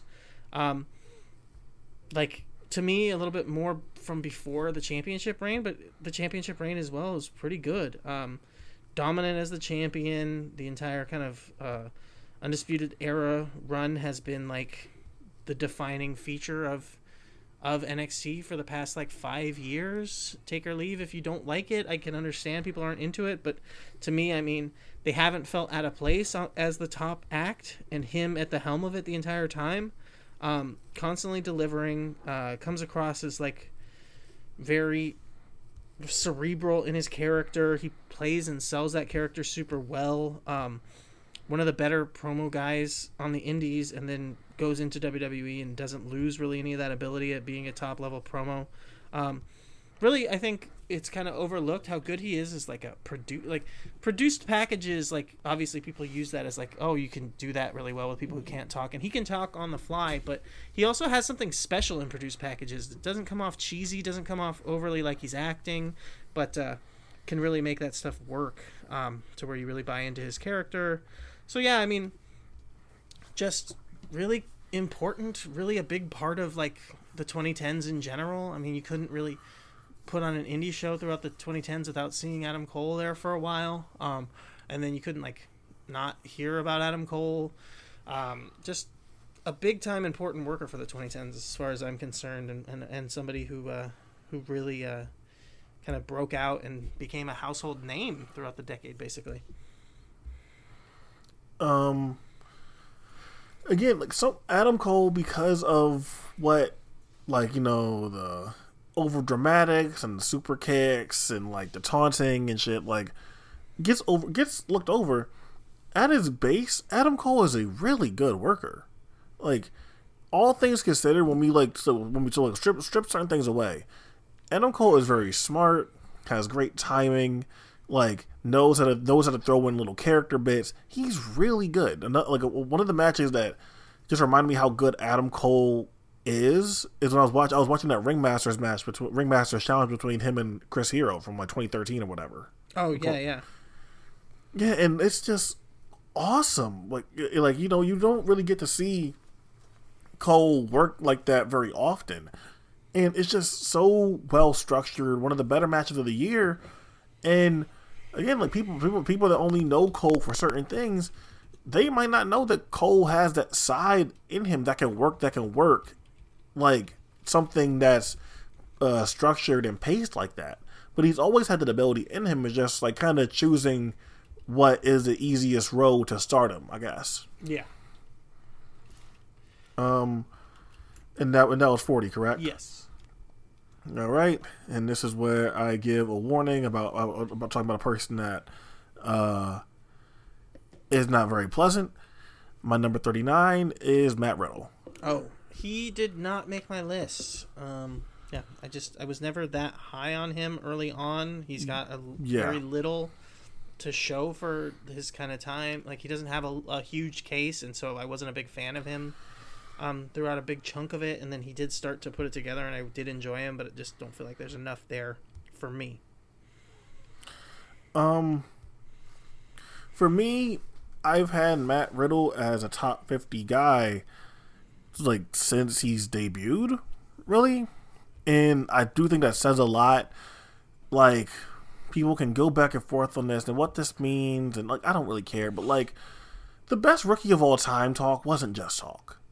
Like, it was, you know, was he in a good ecosystem in order for him to have good matches? Sure, he's facing good workers, but like, he has to go out there and do his end too. He has to go out there and do his part, and he did that on like everywhere he went. It's not often that you see a guy that's a like quote unquote rookie like that. He goes and travels places, you know, outside of his little ecosystem, you know, which is like, you know, that Evolve safety net. And he's still just as good, still just as great, if not better, in some places like Beyond. And for what people wanted him to be is, you know, look at how good he was in UFC, and they wanted someone that relied more on like the legit, like on the real legit amateur background, the legit fighter background and stuff like that. But what we got is someone that fully embraced the wrestling world, and he's super charismatic, very energetic, can just completely steal an audience and have it eat out of the palm of his hand as soon as they see him. It's an overwhelming personality that then goes in there and can keep them engaged throughout the entire time of that match. And you can do whether you want to see him in that more legitimate stuff like an Ambition. He can give you that. He can give you the cage match with Chuck O'Neal. He can give you the stuff with Jeff Cobb. He can give you that kind of stuff. If you want to see him in the indie go, if you want to see him in the indie go stuff, he gave you that. He gave you the mat wrestling. He gave you the tag team stuff with the Chosen Bros, which was a tag team just thrown together, but eventually, through just being two talented fucking guys, the Chosen Bros eventually worked, and they got really good. And even in WWE, when he first gets there, the dude is knocking it out the park pretty consistently when he first gets there, to the point where I feel like the Velveteen Dream match from whatever takeover that was is still the best Matt Riddle performance I've ever seen. And stuff like the Tracy Williams match, from whatever Evolve show that was, just was a stamp for him and Hot Sauce. And the Evolve title win with him beating Zack, he just delivered all the time. And the sample size is short. It really is short, coming from, late 2015 and all the way through 2019. It's a shorter sample size, but from the time in which I first saw him through then, I thought he was one of the 50 best wrestlers in the world. And for a guy that's that new to wrestling, I do think that says something. Yeah, there's definitely a case to be made there for his rookie kind of breakout thing. Like I said, I think you're right about his quality, but I don't know, just never really spoke to me. I liked him. I thought he was good, but you were never as big on the Riddle train as everyone else was. I tried. Like there are people saying, there are people saying he was Wrestler of the Year in 2016. So right, that's why it's like when you're not as high on him as everybody else is. Keep in mind, everyone else thought he was the fucking Wrestler of the Year. Right. Yeah, I'm just not quite that high. 39 for me is Rey Mysterio. Wow. Okay. I guess Lucha. I guess that's my only Lucha. Do you not have him? I don't. Okay. I can't even say I considered him. I want to hear this one. Okay. Well, I mean, he's got the WWE work early in the decade.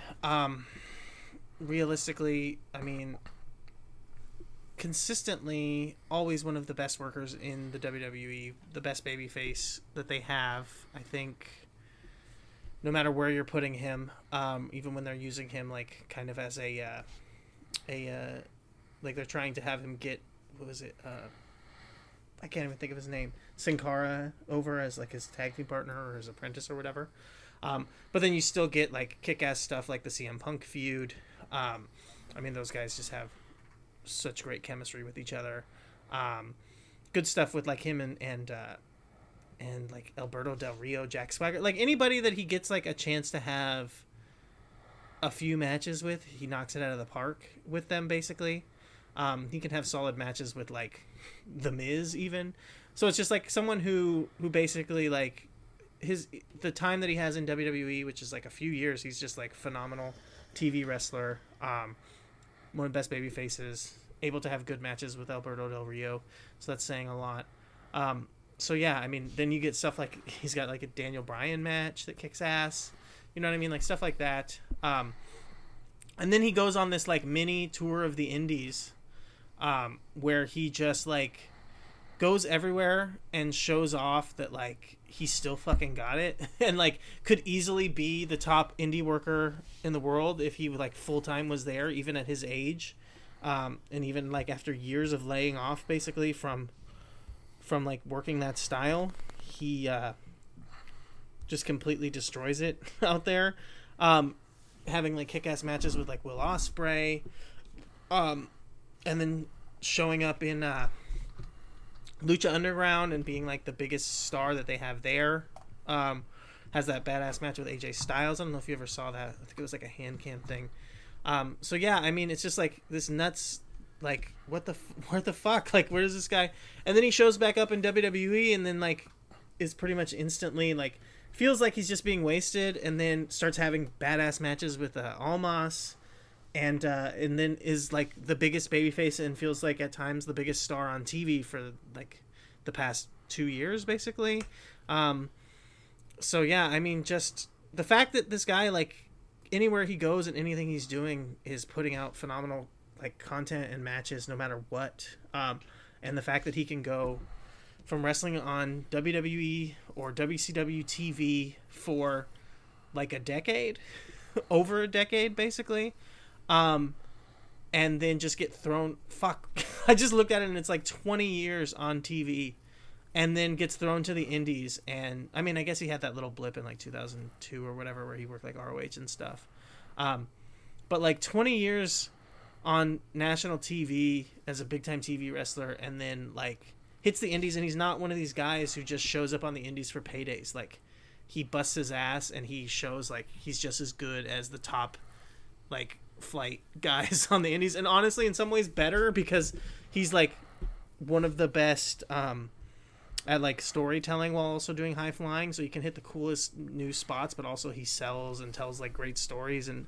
everything else. I mean, it's just one of the greatest of all time, and I mean, because of that, if you just get to wrestle consistently for the decade, you are going to be one of the best wrestlers of the decade. That's just how it kind of works. Yeah, I never really truly consider Ray, but like his decade isn't bad. It's just so marred by injury, Sure, and like periods of just inactivity. But again, like when you see Ray is still awesome. Like, again, like you talk about, like, you know, getting like the Almas matches and all that stuff, and that's Ray in like great shape. But when you talk about Ray, like, you know, when he's facing like Loki, or facing facing Prince Puma, or facing Ospreay, or like, you know, he's in good shape, good enough shape to do that. But he wasn't in the shape that he was in when he's doing that stuff with Almas. right. My number 38. Is Sasha Banks. She's not on my list, but I can definitely see why. Now, this is the person with the weakest work case on my list, by far, I would say. Especially like in terms of consistency, and like there's a lot that you can make against this pick. But the main thing that I will use to defend this is, when I think of the 2010s WWE, I feel like the common denominator in the women's division eventually improving and becoming something that people wanted to actually watch, it is Sasha Banks. And that goes from NXT up into the main roster, that Sasha Banks was always the person that was the glue. That Becky Lynch might have reached heights greater than anybody else reached in terms of popularity. Charlotte is the most pushed. Asuka's the most dominant, and whatever you want to say. But the glue that held everything together was always Sasha Banks. And I say that from the Bayley series in NXT, from even the Charlotte stuff at NXT, to eventually the Charlotte stuff on the main roster, the Becky match from NXT TakeOver Unstoppable, to eventually the Becky match in Hell in a Cell, to the Asuka matches that she's had, the match with Alexa Bliss that's still Alexa Bliss's career match, maybe the best Ronda Rousey match. Like, that's all Sasha Banks. And I realized that for a lot of this, she just wasn't always pushed. She wasn't always put in positions. She's severely underutilized. Like, for a lot of the time, she was severely underutilized, and up until the point in which she held the company over there, held leverage over there, has AEW, because they were deathly afraid of Sasha Banks wanting to leave and go somewhere else. So eventually they finally push her. Like, Sasha was so incredibly underutilized. But in spite of all of that, Sasha made somehow the biggest mark out of all the women on WWE. And to me, there's a beauty in that. that the person that they so constantly just kept fighting against and using to their full potential, Sasha always just made herself undeniable. You can't deny history. You can't deny that Sasha Banks, you could argue, has everybody's best match. She does. Like she always makes she was so good, and I like Charlotte, so I don't want to say like me slighting Charlotte. Like she was so good versus Charlotte that people would think that Charlotte was like some great worker. She's that good. Bayley, as much as I like Bayley has never had anything come close to that stuff. I guess like other than Asuka, other than that, not really. Again, like the Sasha stuff versus Alexa Bliss. That's 5 years ago. Alexa Bliss still doesn't touch that stuff.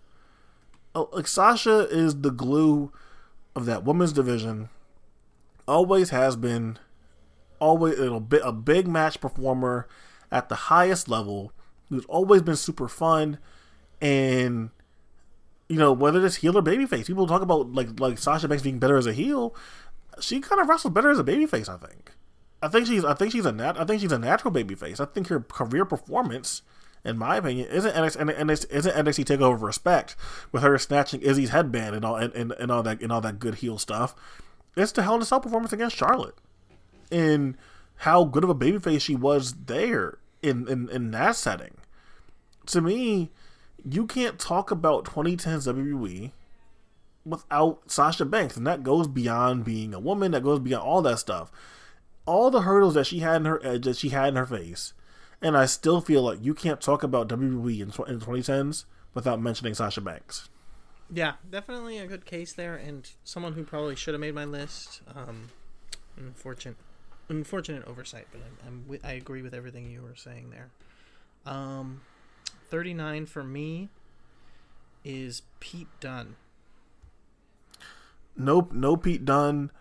Just flashed out the pan a little too soon for me. Just fizzled out too much. Sure, I can get that.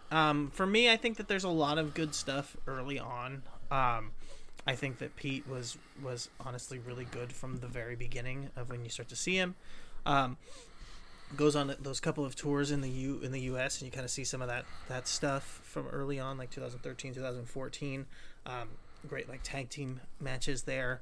Really starts to come into his own like through 2015, 2016. And yeah, I mean from there until the end of the decade, I think he's pretty much great. I mean, there is like a hiccup of time when he kind of signs his contract and then still is able to work the indies, where honestly I think there's a lot of stuff to not like there, but I think that like a lot of bad booking is a little bit overblown into like he's fucking like terrible throughout all of that, because there is still some good wrestling there. And I think that he continued to have good matches when he was in WWE. Unfortunately, it becomes like few and far between. And like, yeah, I just think that he's kind of, I mean, he's not as good as he was before, obviously. He's really completely changed his style in WWE. And he just never, but I don't know, actually, maybe he's getting it together now, getting a chance to be a heel again. In this group might actually help bring something back, because yeah, when like from like 2016 through like 2018, 19, he was like the best heel, one of the best heels in wrestling. Yeah, so I mean, like I said, phenomenal stuff from early on. Great run for the OTT Championship. Obviously, that whole kind of run, the stuff in Fight Club Pro, Attack, Rev Pro, WXW, everywhere, really. Progress when he eventually shows up there. I mean, there's a lot to really like, I think. I get what you're saying, that it was pretty quick, but I thought really phenomenal output from him that didn't go away, just maybe a little bit, doesn't quite hit the same heights that he used to. But there was a time there when he was so great that it was kind of like, I don't think anybody could have kept up at that forever, unfortunately. All right, my number 37. Not sure if we're gonna have him, but it's CM Punk. No, I looked it over, but I couldn't get him on the 2010s. I don't know. not enough there. And yeah, totally understand that. It's only 4 years of work. And like the last like year and a half in WWE is he really is pretty bad. Like, not that he's bad wrestling, but like he just seems like he's not all there mentally or physically. Yeah, and he wasn't. So I totally get that. There's definitely gonna be like more of an impact thing, right? From 2010 through April 2013, CM Punk bust his ass all the time.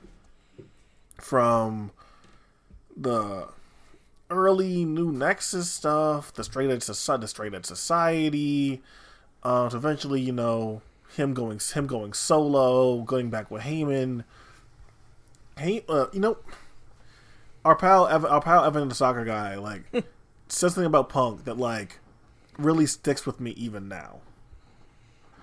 Like, CM Punk is the last person that like felt like he broke wrestling television.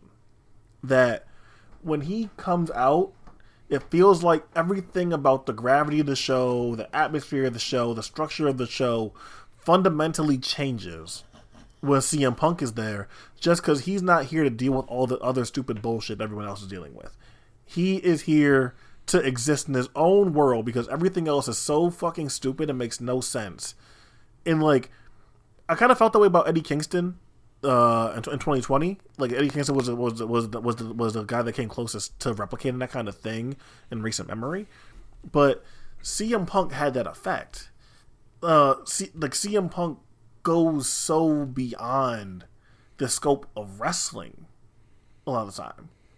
And I feel like we take that for granted because CM Punk has been a media personality for so long now, but he really goes beyond all of that shit. And the guy still had these great matches.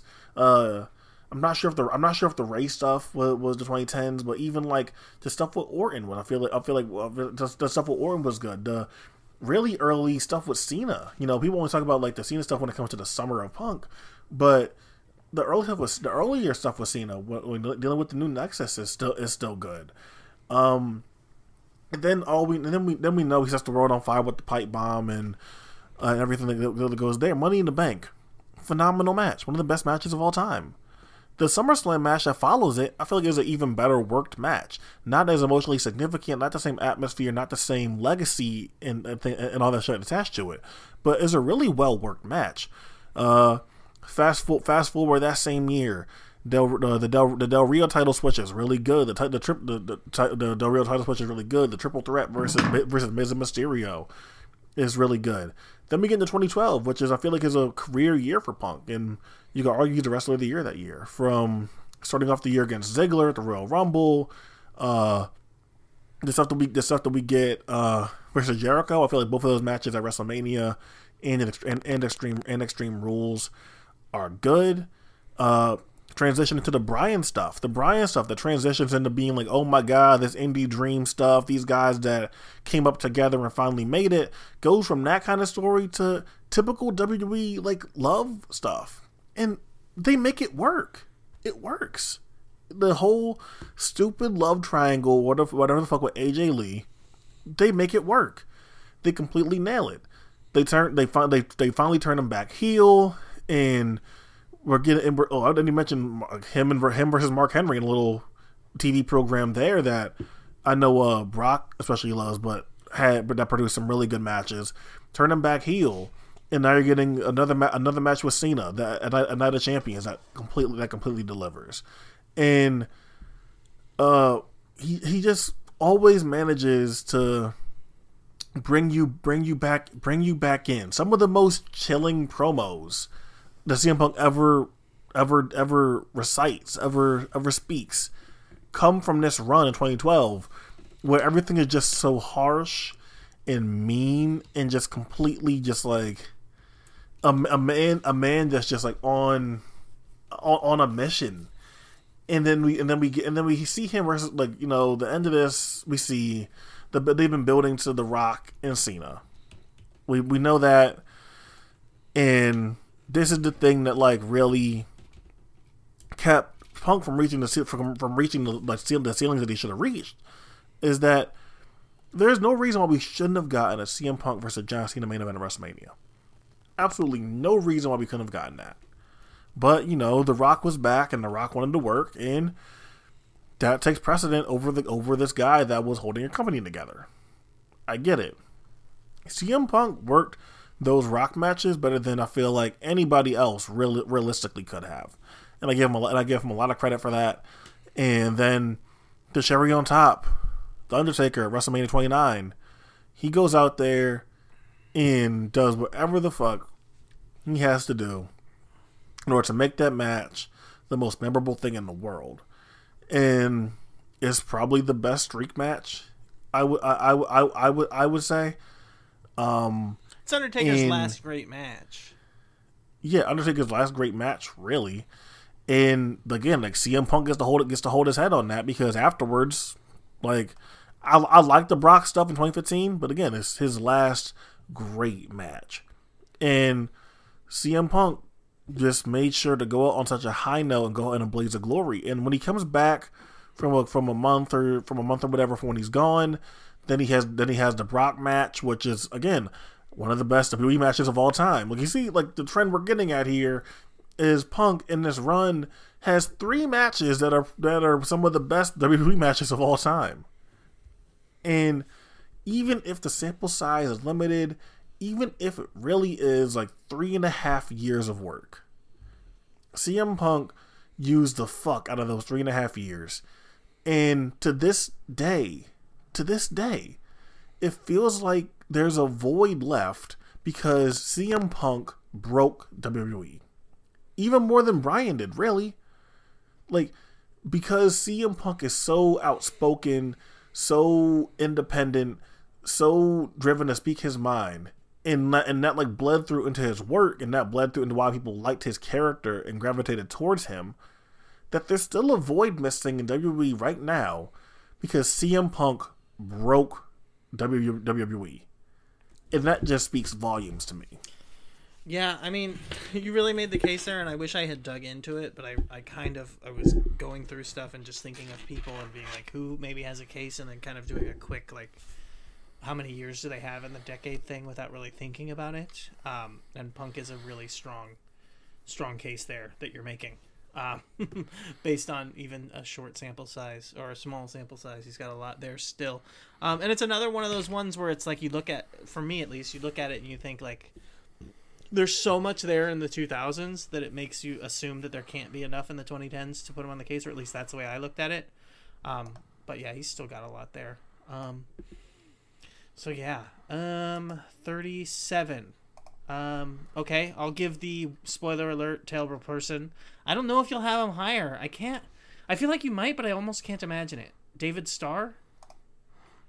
I do, but not a lot higher. All right. My number 36 then is Johnny Gargano. Do not have him. I think, yeah, very brief window of time where I didn't loathe him, so not gonna make my my talk, unfortunately. I have always liked Johnny Gargano, even going back to the early days of DGUSA. I've always liked him. Not always been great, but I feel like he was always a good worker. And then when he gets the chance to, like, you know, get something to sink his teeth into, I feel like for the most part he delivers. Things start to heat up when he with the Dream Gate with that match versus Shingo from 2013 WrestleMania weekend, and you know the heel turn that came with that.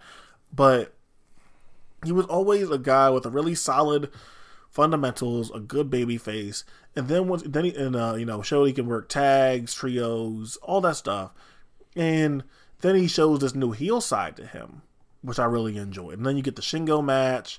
There's a really good Tozawa match.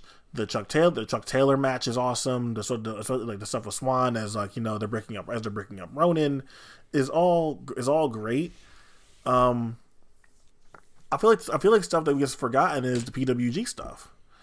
He is really good in PWG, and from Steen, I think it was an Adam Cole match, and whatever. Just the PWG stuff is really good and ages extremely well.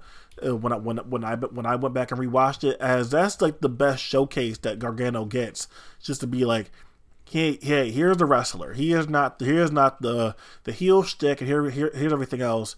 I'm going to PWG, and they want, and I know this audience, and they want to see me go out there and wrestle. And I'm not sure. Like, there are a few people that over the course of the decade, and PWG became a destination of debuts, the newest hot indie stars, all that kind of stuff. I'm not sure there are many people who left a better impact on their debuts than Johnny Gargano, and I do think that's a very interesting way to look at him. As Gabe and the WN Network is moving on, we see Johnny Gargano start to get phased down, but still Johnny Gargano has good stuff to point to and look out for. Whether it was putting over the new guys, or having longer, more gimmick based feuds like with Ethan Page, Johnny Gargano was still around and doing good work. Versus Timothy Thatcher, versus Drew Gulak, versus Zack Sabre Jr. The guy is still out there and was delivering, even as the Evolve style was moving on from him. And then we see him in WWE. And when they bring in him and Ciampa for the first Dusty Classic, no one's really thinking anything of it. It's just like, oh, these two indie guys are getting put together for a random tag team. Like, that's kind of cool to see them here. And then that turns into them becoming like the two, for better or for worse, the two most iconic faces of NXT for the latter half of the decade. Yeah. Like, that's really what it turns into. And the guys have this slow rise, but it all works because they just killed it every match they were in, though. And I've never and I like Ciampa. I did, and I never really was in love with him, but it just worked, and it just kept getting better and getting better and getting better to the point where then we get the DIY versus Revival stuff, and it's classic tag team matches that are gonna go down as some of the best tag team matches of all time. And we get more of that, and they just always deliver, always had you wanting to see more. And then we get Johnny as a singles. We get the Almas stuff. The Almas stuff is great. We get a great TV match with Cassius Ohno. The Ciampa stuff, once they get back to it, the initial Ciampa stuff produced 3 great matches. I'm willing to give them that, even if it was diminishing returns and people want to talk about bad finishes. Those were 3 great matches. I'm still willing to say, and I still think all of that works and was earned. The Johnny Gargano Adam Cole match that he wins the title in, I don't enjoy, but the follow up, the second match, I think is spectacular. I think they all tie in really well, and just created something that wasn't earned in that first match between them. But when they go out there and have that follow up, I think that's been all kind of stuck together. And then the third one I didn't watch, because why the fuck would I watch a 3 stages of hell between those two? Sure. But I look at Johnny and I look across the board, and I can totally see someone being like, absolutely not, that's gross, go away.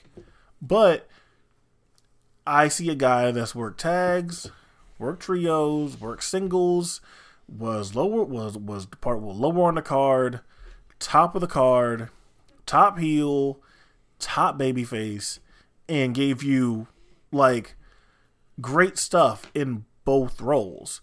Not just like, oh, he was in a good tag team. It's more so he produced a couple of the best tag team matches ever kind of tag team.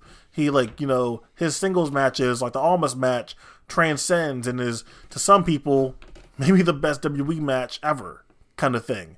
And those highs are just, you gotta take them for account. And for the things that Johnny Gargano does that annoy me and that annoy other people, I totally get that. but I feel like he was consistent for a really long time, and I think he has the highs to back up a high ranking. That's fair. Some of the talk that you had there about PWG made me realize I should probably go back and watch some of that, because I think I saw most of his PWG run live, and I just was at a point where I couldn't stand him. Except for the tag stuff with Chuck, I think was the only stuff that I enjoyed. And I really was just like completely turned off by Gargano at that point. So maybe if I went was it because of like was it because of the Gabe work, or was it like you actively disliked him in PWG? I think that I was already turned off on him from the Gabe stuff, to where I was just like sick of him kind of being, I felt over pushed by Gabe. And I think that if I went back and kind of watched a lot of that stuff more, I might like him more. But I just really couldn't stand his title run in like Dragon Gate, or whatever, like to the point where I was just like sick of him. Completely sick of him. Because I think part of it too was like I just felt that there were so many guys that were so much better than him in that company. And I think at the time I was maybe a little bit more markish, and like wanting just like the people who I think, smarkish, to be like, I just think the best wrestlers should be the champion, and not really thinking too much about like the business stuff, and why he made sense as the champion in a lot of ways, more than guys who maybe I thought were better wrestlers. So I think if I went back, I might appreciate a little bit more of that stuff on tape, but I know that in person I was just like, I didn't even give it a shot. So he was probably pretty good. I know for me, it's like when I was going back and looking at certain stuff, I remember just, for a guy for that's new like that, like the crowd is like super fucking into him, and like some of this stuff just ages really, really well. Like that Steen match that I'm not sure if they got both of them signed or got Gargano signed, but like that thing ages really well. Like the way that like we like reminisce on Trevor Lee, like I do think that Trevor Lee like had like more of an impact and was more like immediately like well received. But Johnny Gargano wasn't far off. Yeah, I remember liking the Roddy match. I remember, but at that time I was just really stoked on Roddy, because I think he had just come back from injury. But yeah, I remember really liking that match, and like I said, any of the tag stuff with Chuck I enjoyed. But like, I thought like the Willie Mack match wasn't, like, I just wasn't into it. I think he had a match with like TJP that was like one of the worst, most boring bullshit matches ever, as far as I was concerned at the time. And I think maybe if I went back, I might like it. Yeah, but and then TJP and PWG was kind of weird at that time too. TJP fucking sucks. I mean, whatever. I guess he's a good wrestler. I don't know. I guess he's a good wrestler, maybe, according to some people. In Minecraft, that's what you're supposed to say, right? Number, am I at 36? Yeah, we're at 36. 36. I think weirdly you probably won't have this guy at this point, because it seems beyond this is probably too high, but maybe, I don't know. It's been weird. I feel like you've had a lot of people. It's like a lot of my people who are lower on the list you're saying you have later, so I'm wondering what your later list is going to look like compared to my later list. Anyways, 36 for me, Cedric Alexander. No Cedric Alexander. Yeah, like it's weird. Love Cedric to death, but I just didn't even really think about him, honestly. Fair. I get that, but like when you're talking about like, rookie breakout like Riddle, I think Cedric unfortunately just didn't get the play. People didn't see him, but I mean, when he starts, he's phenomenal from the get-go. Like Cedric Alexander is fantastic as soon as he starts wrestling. I think the earliest that people start to see him is probably the tag team, the CNC Wrestle Factory, and I think that at that time ROH had brought in like multiple like tag teams of two brand new guys, and like, or not, obviously Caprice Coleman's not brand new, but they were being presented as like these young tag teams that were all kind of feuding with each other. And so I think that he got like kind of just he was lumped in as part of that group, but you had like TD, Cedric Alexander, ACH. You also at that same time had like Kyle O'Reilly and Adam Cole, Future Shock kind of guys. Like there was a lot of like young tag teams that were just like, I think it was like really the height of that whole like ROH has the greatest tag team division in wrestling or whatever. But like, he was fucking great from the beginning. Like, as soon as Cedric started wrestling, he was great. I just think that, like, he kind of gets overlooked. Then he starts to get to show off, like, his babyface stuff, and especially in PWX is where you start to see, like, as a singles and as, like, a babyface, he's, like, amazing.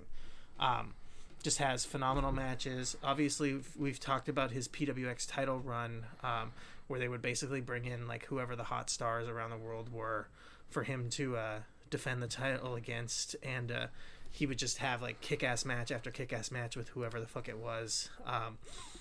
Like, there was, I think, Elgin, Steen, like, I can remember Samoa Joe, like, just phenomenal stuff repeatedly.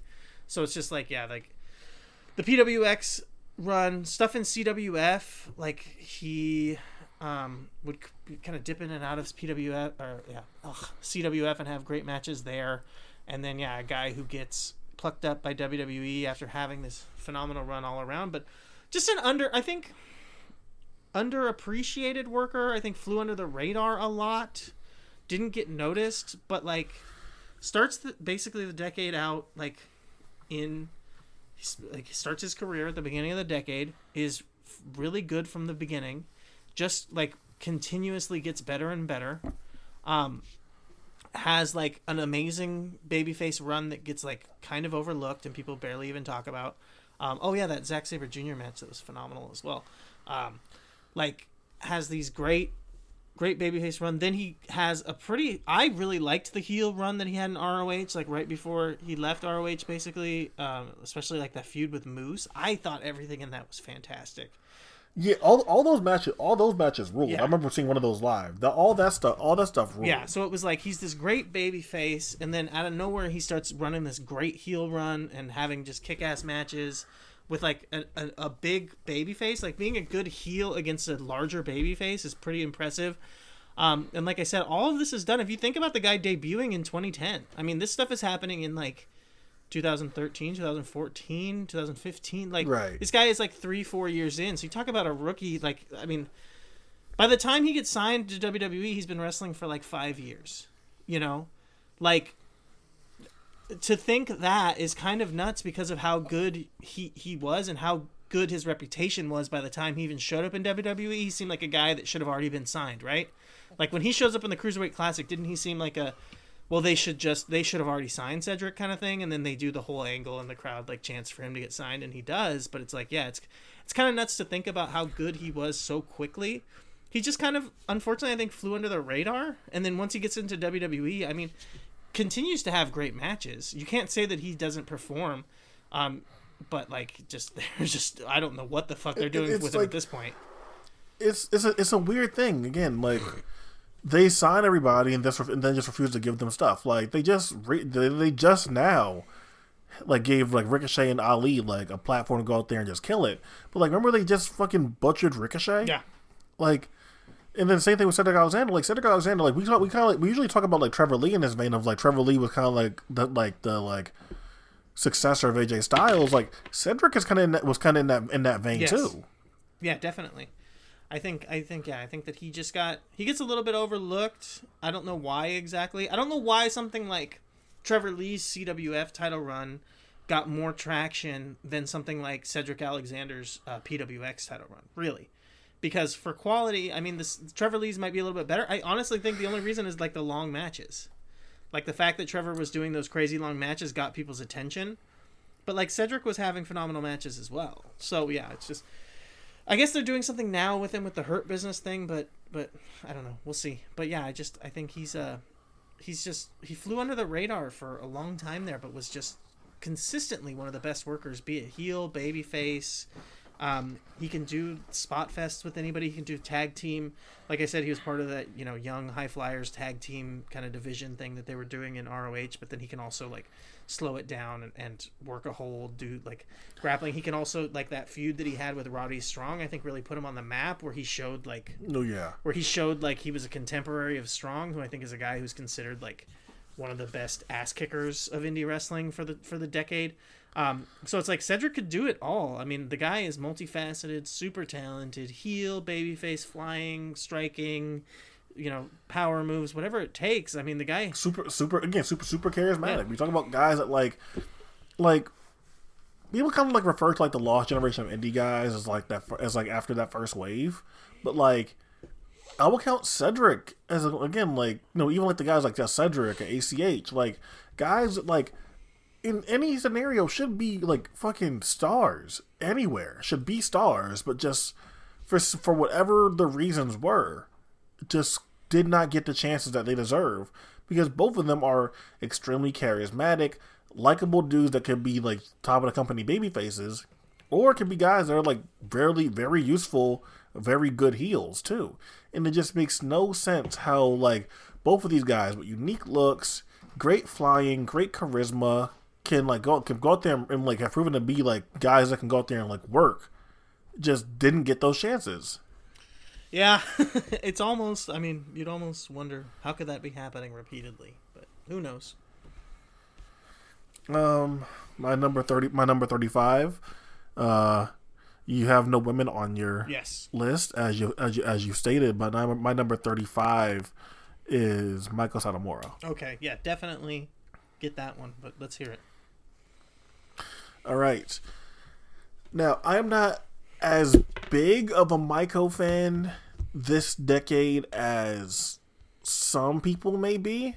I usually like her when she's not the champion somewhere, when it's not a title match setting, or when she's a challenger for a title match, which I feel like is a good distinction.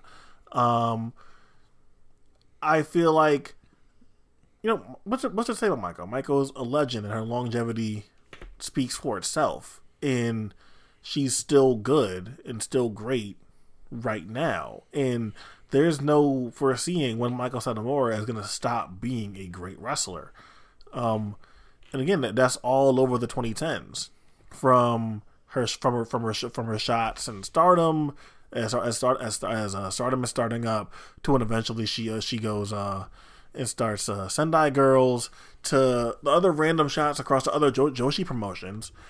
Michael Satomura just is the constant legend there. Even as people like Arisa Nakajima and Nanae Takahashi are there, and they have some salt in the game too.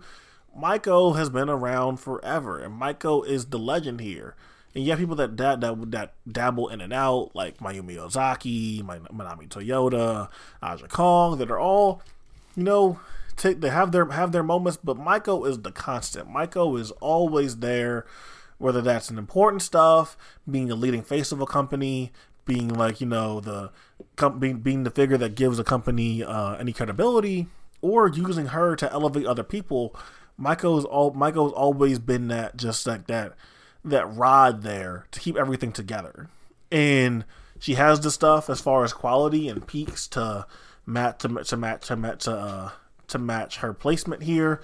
The trilogy with Kairi Hojo is stellar, and maybe like it's not behind a lot of stuff from my favorite women's matches of the decade. Really, it's gonna do very, very, very, very well for me when it comes to top 100 time. And then just other stuff that she got to do across the board. Her building Chihiro Hashimoto, even if I don't love those matches, that stuff doesn't really work if it's not Michael Satomura and they're doing the honors for her. The match with Sari from 2019 is it was just super mean and nasty and killer. And we saw the Sendai Girls versus All Out and DDT, and just anywhere Maiko goes, whether it's intergender versus other women, she does it all. And then the cherry on top is really Maiko coming over to Europe and the States and getting like a hero's welcome. People just immediately understanding the gravity of Michael Satomura being around. And even if it's not great matches, Michael Satomura just developed this aura from Progress to Chikara to the Mae Young Classic that she now felt like the biggest star in the world. And Maiko's never felt that way. Ever. I feel like even the most ardent Maiko fan can never say that Maiko felt like the biggest star. But here she is, and now she has this like uncovered aura of feeling like the big endgame boss of the Joshi scene now. And that's such an interesting, unique thing for me, just because I've never thought of her in that way. And just suddenly, after that trip, it feels like she just had that aura in abundance now. But, you know, the standard bearer, the most constant, and a living legend who's only gonna keep having good matches up until the point that she decides to retire, you know, there's no really denying Michael Satomura. Yeah, I mean, everything you're saying there is correct. Again, there's no point even repeating it at this point. All right, 35 for me. I guess you don't have him. Feels weird. Tommaso Ciampa. No Ciampa for me. Again, like he's weird. Is that I liked him in ROH, and I totally thought the ROH dropped the ball on him, but he wasn't like a guy that I was ever in love with. Right. I think it's weird because it's the Gargano. Like, I think once they get to WWE, obviously they're so linked that their cases are really similar at that point, right? So the difference is there that, like, the pre-WWE stuff from Ciampa, I love all of it, basically. From the moment that I first see him in ROH until... Sorry about that. No, fine. That's the alarm. The podcast is over, everyone. Thank you. We're so close. We almost made it. Yeah, but like the first time I see him in ROH, I just fall in love with this guy. Go back and look up some of his older stuff and just like find out that like he's already been to developmental and all this and that, and like, oh, okay, interesting. This is a weird dude. You learn his whole story. Yeah, very cool. Then I'm like rooting for him because I know that he's coming back from like drugs and fucking up an opportunity early on, and then I see him for the first time live in PWG. I mean, I was so excited. Like, oh my god, I've loved this guy for a while now. I'm excited to finally see him in person.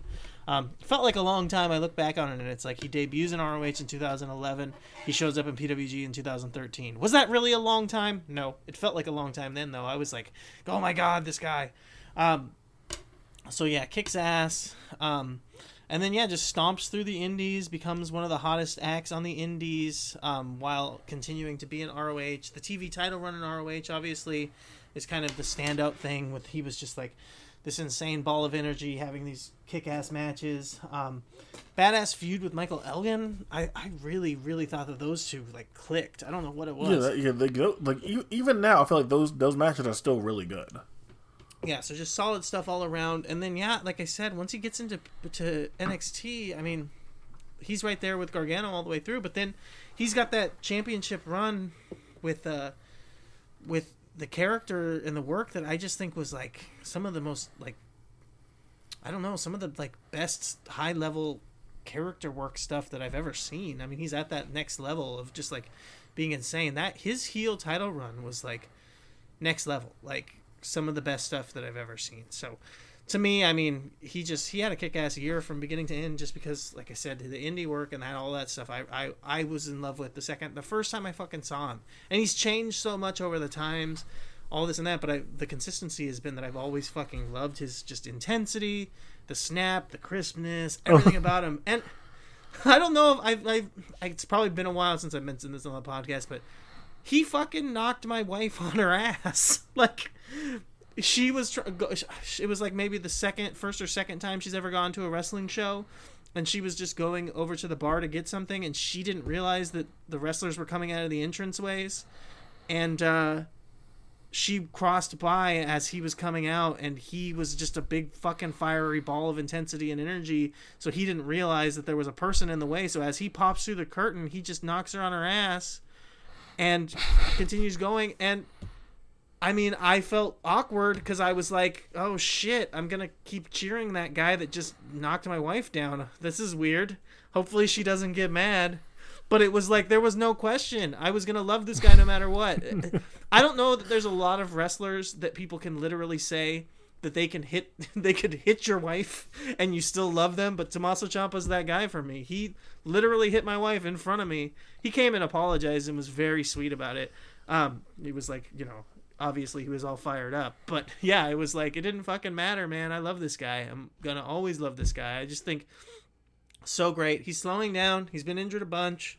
He can't quite wrestle like he used to, but still got that intensity, that crispness, that violence. The just he comes across aggressive no matter what, and he can turn it on in a second. I love that too. He just switches. He can go from like 0 to 100 in a second, and it's just, I mean, phenomenal stuff. So Ciampa, I think he had a great decade. I think phenomenal wrestler. All right, my number 34. Based off the trends that you've had so far, I can't imagine he's on your list. So my number 34 is Sami Zayn. Sami Zayn. Oh, yeah, he's on my list. Really? Okay, cool. Much higher. Much higher. All right, that's great. I wasn't even sure. Like, based on other stuff, I wasn't even sure you would have had him. So that's good to hear. Oh yeah. It took me a second.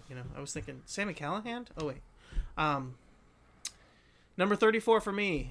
Ugh, you may not have him. I don't think. Kyle O'Reilly. A little bit higher. We'll talk about him soon. All right. Shit. Cool. All right. 33.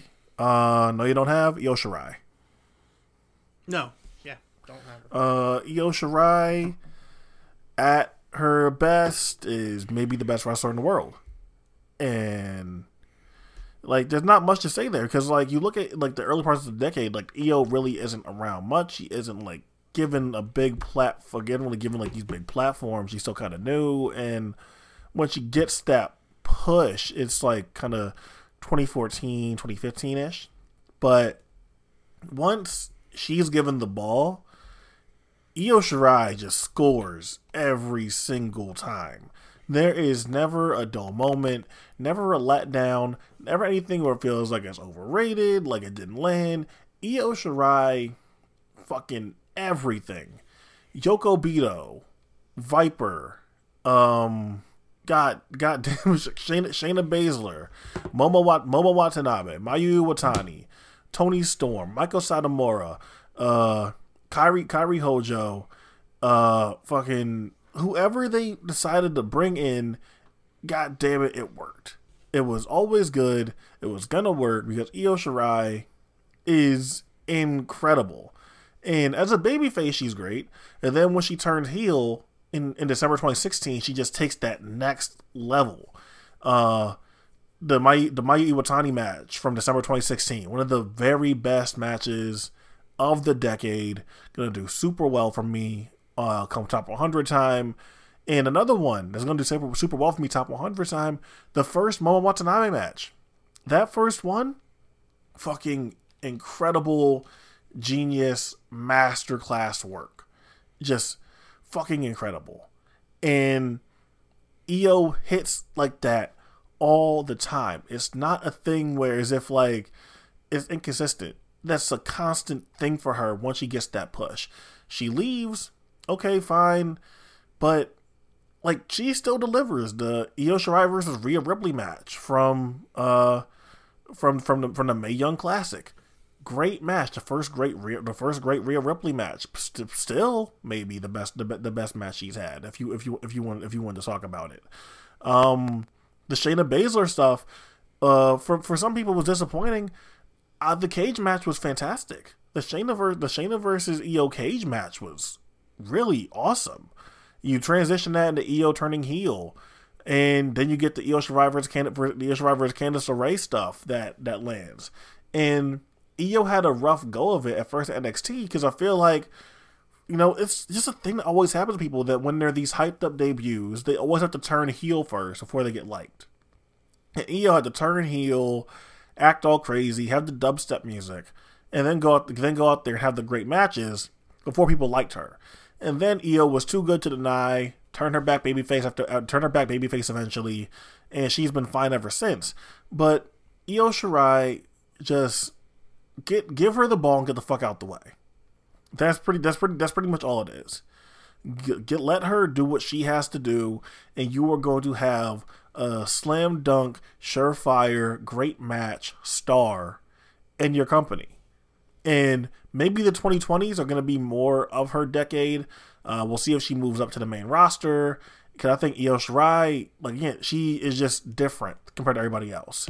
there's no one that can do what Io Shirai does. So for as much as I might like the Baileys, the Asukas, the Sasha Banks, the Charlottes, even Ember Moon, and whoever else they have, no one's Io Shirai. And I think as long as they just do what I said, give her the ball, and get the fuck out the way, Io Shirai, it's impossible for her to fail. And for the work and for the major work that she did do during 2010s, she knocked it out the park. Yeah, I mean, duh. All of that is 100% correct. My number 33, based on recent factors, I think you might have higher, but we'll see. Roderick Strong.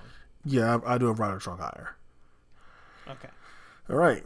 My number 32 is Ricochet.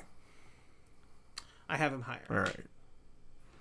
My number 32 is, I know that you already had him, Akira Tozawa. And I had Akira Tozawa down at 49. Okay. Yeah, so obviously I talked about it, but I mean, I was just in love with Tozawa. And you have to keep in mind that like Tozawa started out the 2010s with the PWG stuff. I mean, that stuff already was happening in the beginning of the decade, like the very beginning. So it's kind of like from the beginning of the decade, I was like into this guy and completely invested in him. As soon as he shows up there, I mean, he's just, I mean, the stuff he did was fucking great. Like, so cool. Instantly love him. His excursion, I mean, God, I don't know. Like, maybe it's only the modern era because there is some like older guys who did a lot of really cool stuff, but like for the modern era, for the like kind of 2000s, like he has the most fruitful excursion of any wrestler I can think of. Maybe Hiromu comes close with, but Hiromu really, I mean, his excursion's good, but it's really just the Dragon Lee feud, right? Like if you really think about it, is there much more? Would you say like is Hiromu's excursion definitely better than Akira's? No, I guess the exception would be like I really like the Maximo Sexy match. That's his that's like the Apoistus match. But other than that, yeah, it's really just the Dragon Lee matches. Yeah, and it's like Tozawa has like all of the single stuff, the tag team stuff, PWG, stuff in the UK. Like, I don't know, his excursion was fucking phenomenal. This guy just like so much personality. It's almost sad that it felt like it took so long for him to get to show that off in Dragon Gate when he gets back home. Yeah, because he almost doesn't. Shima fucking hated him. Yeah, exactly. Which is like, it's the fucking saddest thing. This guy is so good. Like, just snake bitten basically in his home promotion. Because even the Dragon Gate USA stuff, he's got some great matches in there. So it's just like the only place that he doesn't really ever get to show off as much as he should is his home promotion that he spends most of his time in. So yeah, he's got like kick-ass matches, Mo Suzuki in DGUSA. The El Generico match obviously is phenomenal. Like the Brave Gate run, I fucking loved. Like I thought he was so good. He had a big title challenge. I can't remember if it was like right before he left, but there was a big Freedom Gate. No, not Freedom Gate. Dream Gate title match that had like just, I think it was against Shingo, that had like a bunch of really cool like build up and everything, and was just, the match itself was really good. I mean, always great. The Monster Express stuff obviously I loved a lot because I was a big fan of like Ricochet and Uhaa Nation, and you know, that's his best buddies, so all of that was really good. So like, yeah, I mean, just from the beginning, so much personality, phenomenal wrestler. Like, he's a guy who could probably get away with just the personality and being fun and funny, but just like, he kills himself out there. Every fucking match would go nuts. Like, not so much towards the end, especially in Dragon Gate, was he really having those kinds of matches, but when he gets a chance, he'd love to just I would disagree. Like, to me, like, and I know I'm someone that likes certain stuff more than others, but like that Yamato Dreamgate match, I love that match. I think that match is great. And then that Captain's Falls Unit Disbandment match with Monster Express versus Berserk. And I think that's, again, a phenomenal match, one of the best matches of that year. Yeah. No, I meant just the style. Yeah, that he yeah, wrestles. okay. In Dragon Gate, he didn't wrestle as hard hitting, like insane fucking Germans and like getting bumped on his head and stuff as much. Right. Like, yeah, is all I meant. But yeah, no, he's definitely still a great worker. No, I just meant like he kind of toned down the like violent, like hard hitting stuff. But Quentin, give your take on Tozawa here. He's my favorite wrestler of all time. I absolutely adore Tozawa, even before the excursion. Like, what we have of Tozawa that exists, but from before then, he's still good. He's a talented guy, just, again, wasn't very well liked politically. But he's someone that excursion is legendary just for the context behind it. Like, he had to do that, or else I'm not sure that anything else would have worked. Like, him being so beloved and being such a fucking hit in the States really saved his career. Like, really saved his career. So by the time he went back to Dragon Gate, there was no question that this guy is ready, this guy is good, there's no more fucking around here. People forget Akira Tozawa, when he first came back, as a heel. Everyone thinks of him as like this lovable, plucky babyface. When he first came back, Tozawa was a mean, dastardly, evil motherfucker. He is he is really good at it too. And a lot of that stuff, again, like, produce great matches, produce really good stuff. And Tozawa, when he gets going, people talk about Yoshino being fast. I'm not sure Tozawa is that far behind. Tozawa, when he gets going, is a different gear that a lot of people just can't hit. And then he turns face, and then we get like the lovable Monster Express guy that like we all kind of know him as. But there is a good 6-year stretch where Tozawa is just touching gold every time he's out there. Whether it's tag team, trio, big multi-man tags, singles, whatever. Tozawa is just a gold mine of great shit every single time he went out there. To the point where, yeah, it was frustrating for us as Western fans. Like, why the fuck will they just not give him the Dreamgate belt? Why will they just not do it? Why did they choose to do Yamato to be the guy to dethrone Shingo instead of Tozawa when that's the story that made sense from the jump? We'll never know. We never got it. But everything that Tozawa gave us from 2010 to 2016, the guy hit on a ridiculous level, and it sucks because I want to see more of him. I would like to see him, be in a position to have better matches, or what I would deem to be better matches.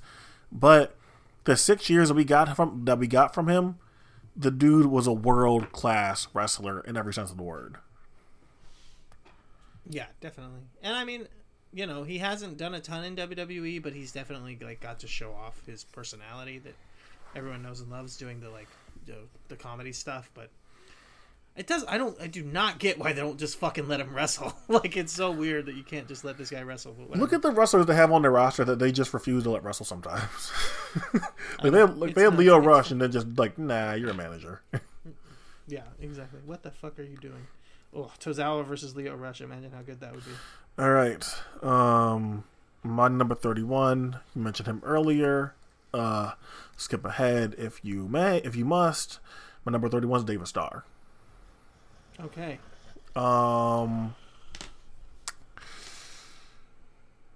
He had a lot of good matches from 2015 to 2019.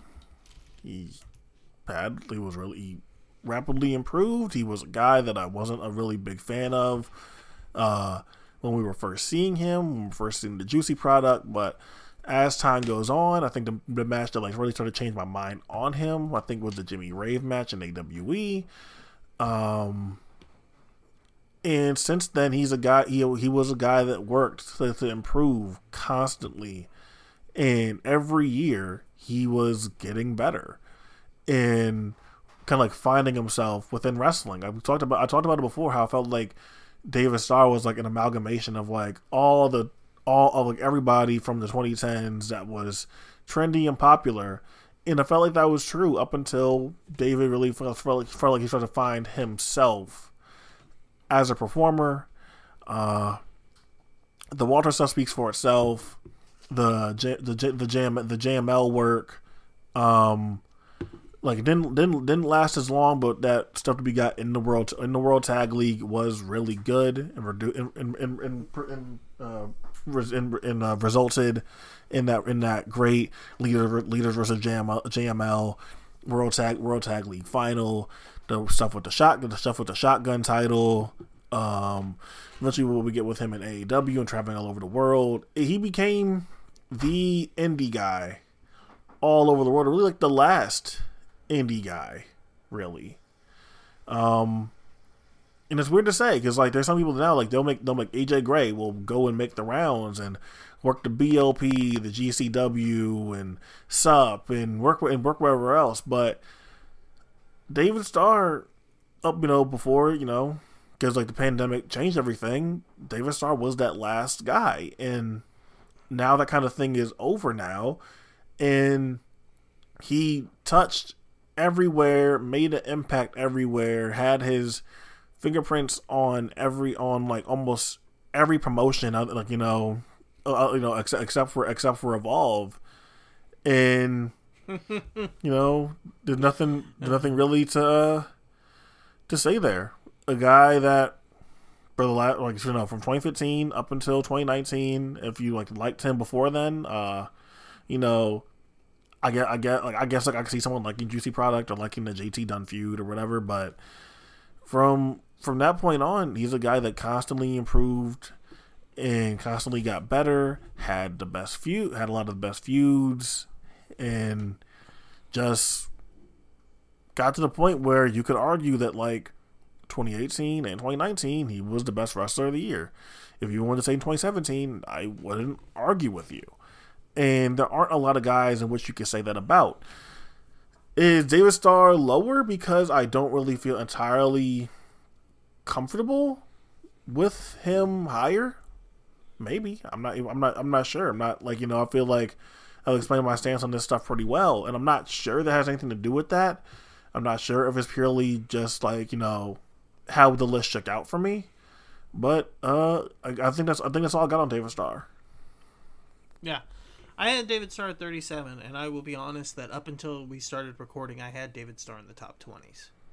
So just like you said, is he lower because personally I didn't really want to talk about him that much? Kind of. That's kind of part of it. But I mean, fuck.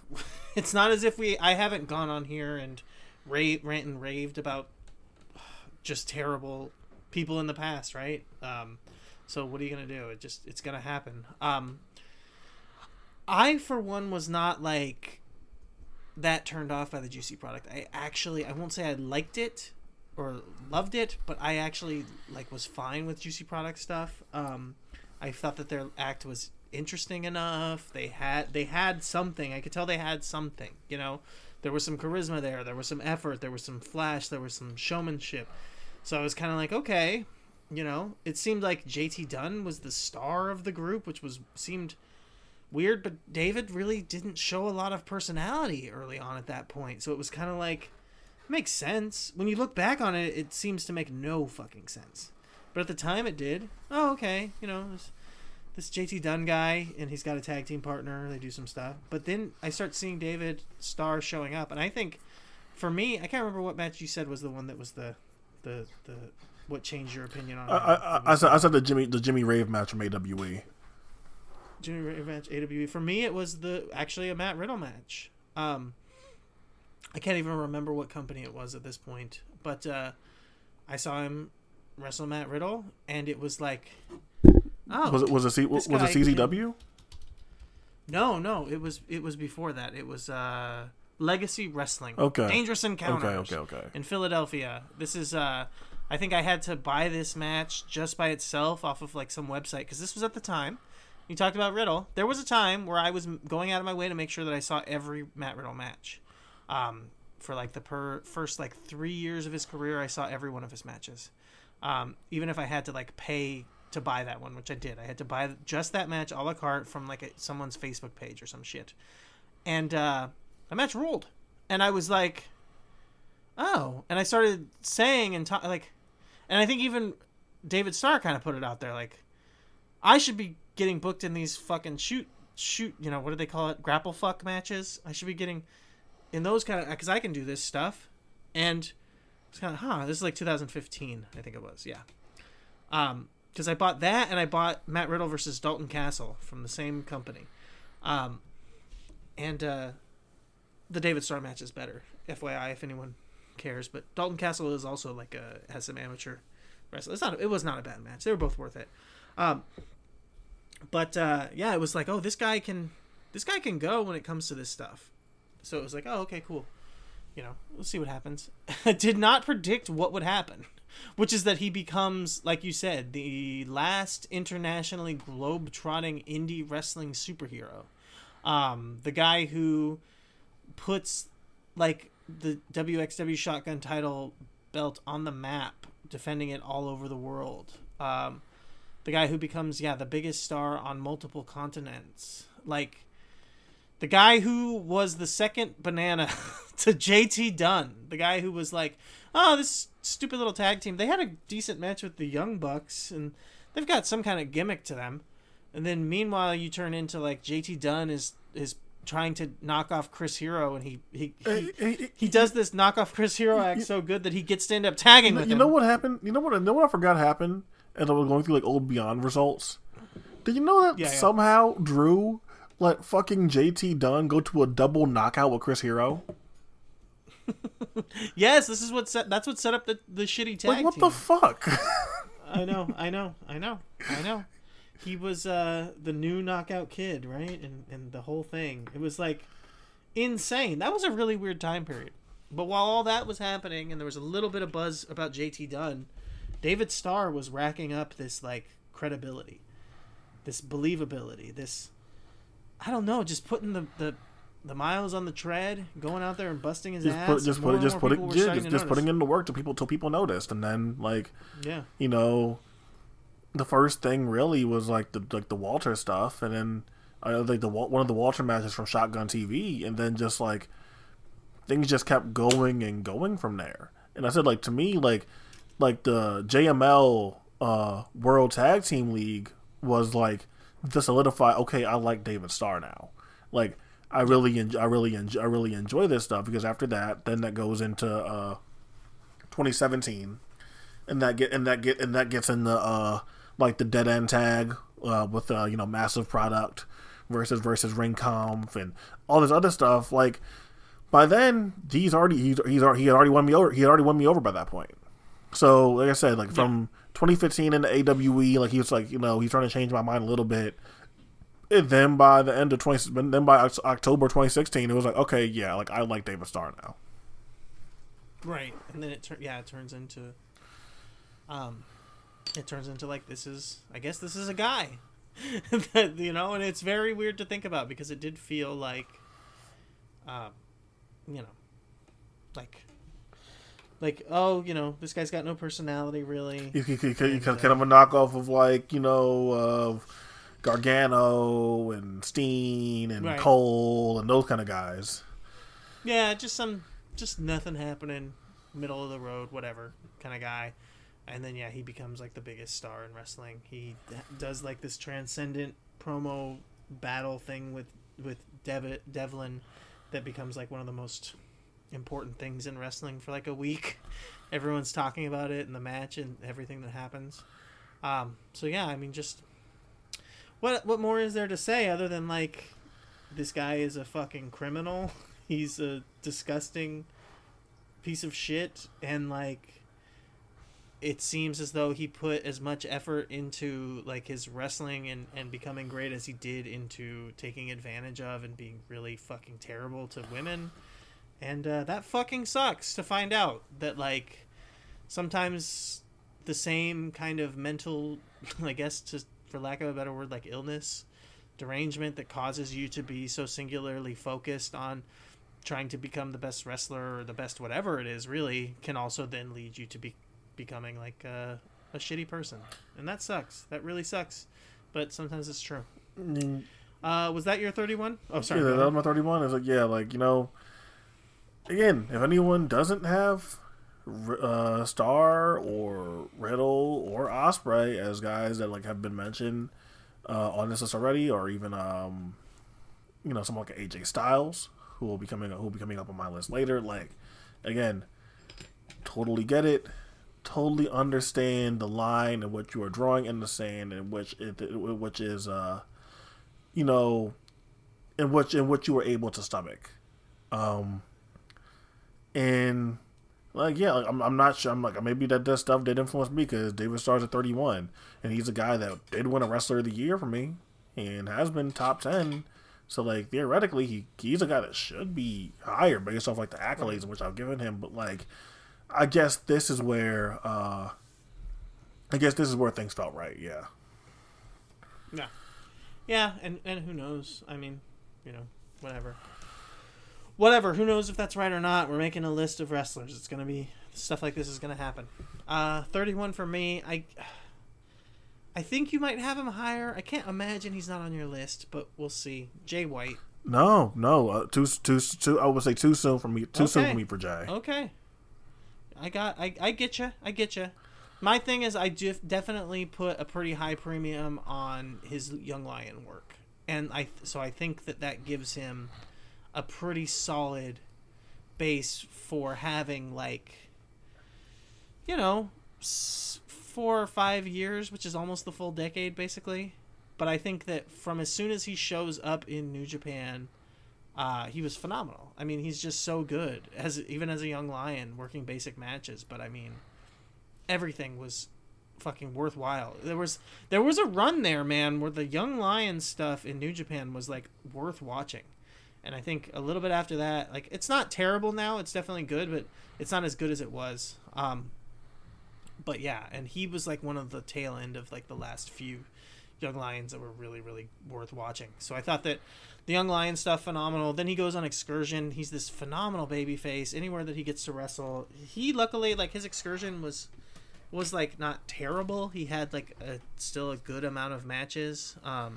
For most of his Excursion, he came pretty close to still having like 100 matches. Very protected too. Like, he didn't have to get involved with bullshit. Like, you know, like no. like Show and Yo did. Like, he was actually taken care of. I think that always showed when people like were surprised at the push of which he got when he came back. If you just look at his Excursion, like, he was given a few with Jay Briscoe, in which he was going like 50-50 with him. Yeah. Yeah, and they didn't give him any bullshit. Like, he didn't really have any gimmick. He just kind of was still Jay White, and he was just wearing white gear instead of black gear, basically. And let's not forget, like, who conveniently they wind up having as his mentor is like Alex Shelley, who they already had a relationship with. Right, exactly. So he was kind of set. He was already good, but yeah, spending that time in training with Alex Shelley definitely did not hurt. Just this phenomenal babyface you can definitely get behind. Clean cut, high flyer, you know, great action. Anytime, like you said, he just shows up at random places because his Excursion was a little all over the place. And like, he showed up at PWG. I got to see him live. He was great. Like, any place he showed up, he'd just like you said, just be whatever and just have like a kick-ass match and not like really be bogged down in anything weird and then get out of there. So that definitely probably helped him kind of get some feet underneath him to then show up back in New Japan. And I mean, some people didn't like his first few matches or whatever, but as far as I'm concerned, he basically hit the ground running. I thought that it took him a little bit to maybe completely get to where now he's the greatest heel in all of wrestling. But it's not like he started out bad. It just, not everyone's going to start out their first time being a heel after being this really great babyface and become like the greatest heel of all time. But he figured it out after a couple years. Didn't take too long. And yeah, now he is hands down, without a doubt, the best heel in all of wrestling, I think. 2020's obviously been a weird year, so it's hard to say stuff like that still. But it's hard to also argue with it. I love how much people like to talk about ELP, but I'm like, ELP barely does like a knockoff Jay White, and they're like, oh, he's such a good heel, and people don't like him because he's a heel. I'm just like, no, people don't like him because he's kind of a jack-off. Like, a lot of people from his scene, from where he's from, don't really like him, and that has nothing to do with his wrestling character. So, you know, whatever. But yeah, I just think Jay White, phenomenal. Like, from the second he shows up in New Japan, which is, like, 2015, all the way until, like, 2020, until modern day right now, until the Tokyo Dome, which I did not see, unfortunately, right? I think as soon as we're done, I'm going to pop over and check out this to see him win the double championship from Kota Ibushi. I'm very excited for that. Yeah, I think that this guy has been one of the most important acts in the second biggest company in the world, best heel in wrestling. He's been doing that for a couple years now, and then on top of that, just like this really fun babyface who had really solid, good matches the whole way through. So, you know, that's what gets him on the list. I'm a little bit surprised you didn't have him, but I also get where you're coming from, because I can definitely see why he doesn't quite have that much there. But I think that quality. Yeah, you definitely took the young lion stuff into consideration more than I did, which is very fair considering he was a really, really good young lion, a very impactful young lion that, you know, again, from the jump, he was awesome. And I guess before we get out of here, is how much? Because I remember you doing the top 100 for GWE with Pete, and like you having like, you know, modern guys at the time that you felt like, you know, were kind of like, you know, putting something in the piggy bank so like you can say that, like, you know, you were on that earlier than a lot of people were. Yeah. Is it the same thing here with Jay, or is it more of a genuine no? Like, even if it's a smaller sample size or a little bit weird of a sample size compared to other people, you really think Jay belongs in the top 50 kind of thing? I definitely think that he does, but I also do think that he is going to continue to deliver. You know, so I think it's a little bit of both, but like I do know that, like, for the people that I had on like the bottom end of my ballot, I got burned a little. I won't lie. There's some people on there like Will Ospreay who didn't even end up, you know, he's on my list but barely, and he was on my 100. You know, like Tommy Hen, stuff like that. But there are also some people there that were on that bottom of the list who are going to end up really high on this list. You know, when we get through this, so it's kind of like, okay. It's definitely a trade-off there, but I think I learned my lesson a little bit. I was trying to be a little bit less frivolous. So no, this is not someone who I think that like is there's like a large percentage of this is speculation. Like, I definitely think that it's there with Jay White. I think you have the samples to see that in 2010 he was great. I mean, he was fucking phenomenal. And like, sure, he's only got maybe 2 years of being, like I said, at the top of the heap. But everything underneath that was really solid and completely different. Like I said, babyface stuff, but really good. So it's just like, okay, sure, he's got like 3 years of being a phenomenal babyface, and then 2 years of being the greatest heel in all of wrestling. I think that makes a decade for me, at least. All right, I can't really argue against it. Like I said, like the young lion work really is great, and like a lot of time it gets brushed off. But like, sometimes I feel like even like it's like with like Sho Tanaka, and like definitely here with Jay, like sometimes that young lion stuff really can transcend into like, hey, no, he's not just good for a young lion. He's a really good worker in general. Right. I mean, fuck, like I was saying, his excursion run was like as good as like an indie wrestler that would get flown all around. I mean, he went all around the world on his indie run, so it's like, yeah, I mean, fuck, like I think that he would have got booked anyways. I think the promotions were probably begging to have him, let alone like that he was on excursion. So, you know, I think that speaks to that as well. But that's the stuff we're gonna be hitting tonight. Leaving off here at hour 31, and we'll be picking up on the next installment, doing 30 to 10. Any final words, Timothy, before we get out of here? Oh, no. Just, again, thank you, Quentin, for having me on your podcast. All right. And we'll be doing this again, another 3 hours, I guess, coming up, as you guys are probably listening to this. So thank you all for listening, and hope you're here next time. It's 2 o'clock. Time to go and see the Outcast. Got a VIP. Live dance, cutie romancing. I picture you at my crib. Aerobics, got you straight off flexible, I'm telling you. You the one that I like. I'm smelling you, that you smell so nice. I really like the way you listen to my advice on how you never fight. I really wanna take you home and do you on my basket rug, romance. Hey, yo, baby, what love got to do with this? Yo, I don't know, but yeah, you know what love is. Say you with me one time. You know what love is. You know what love is.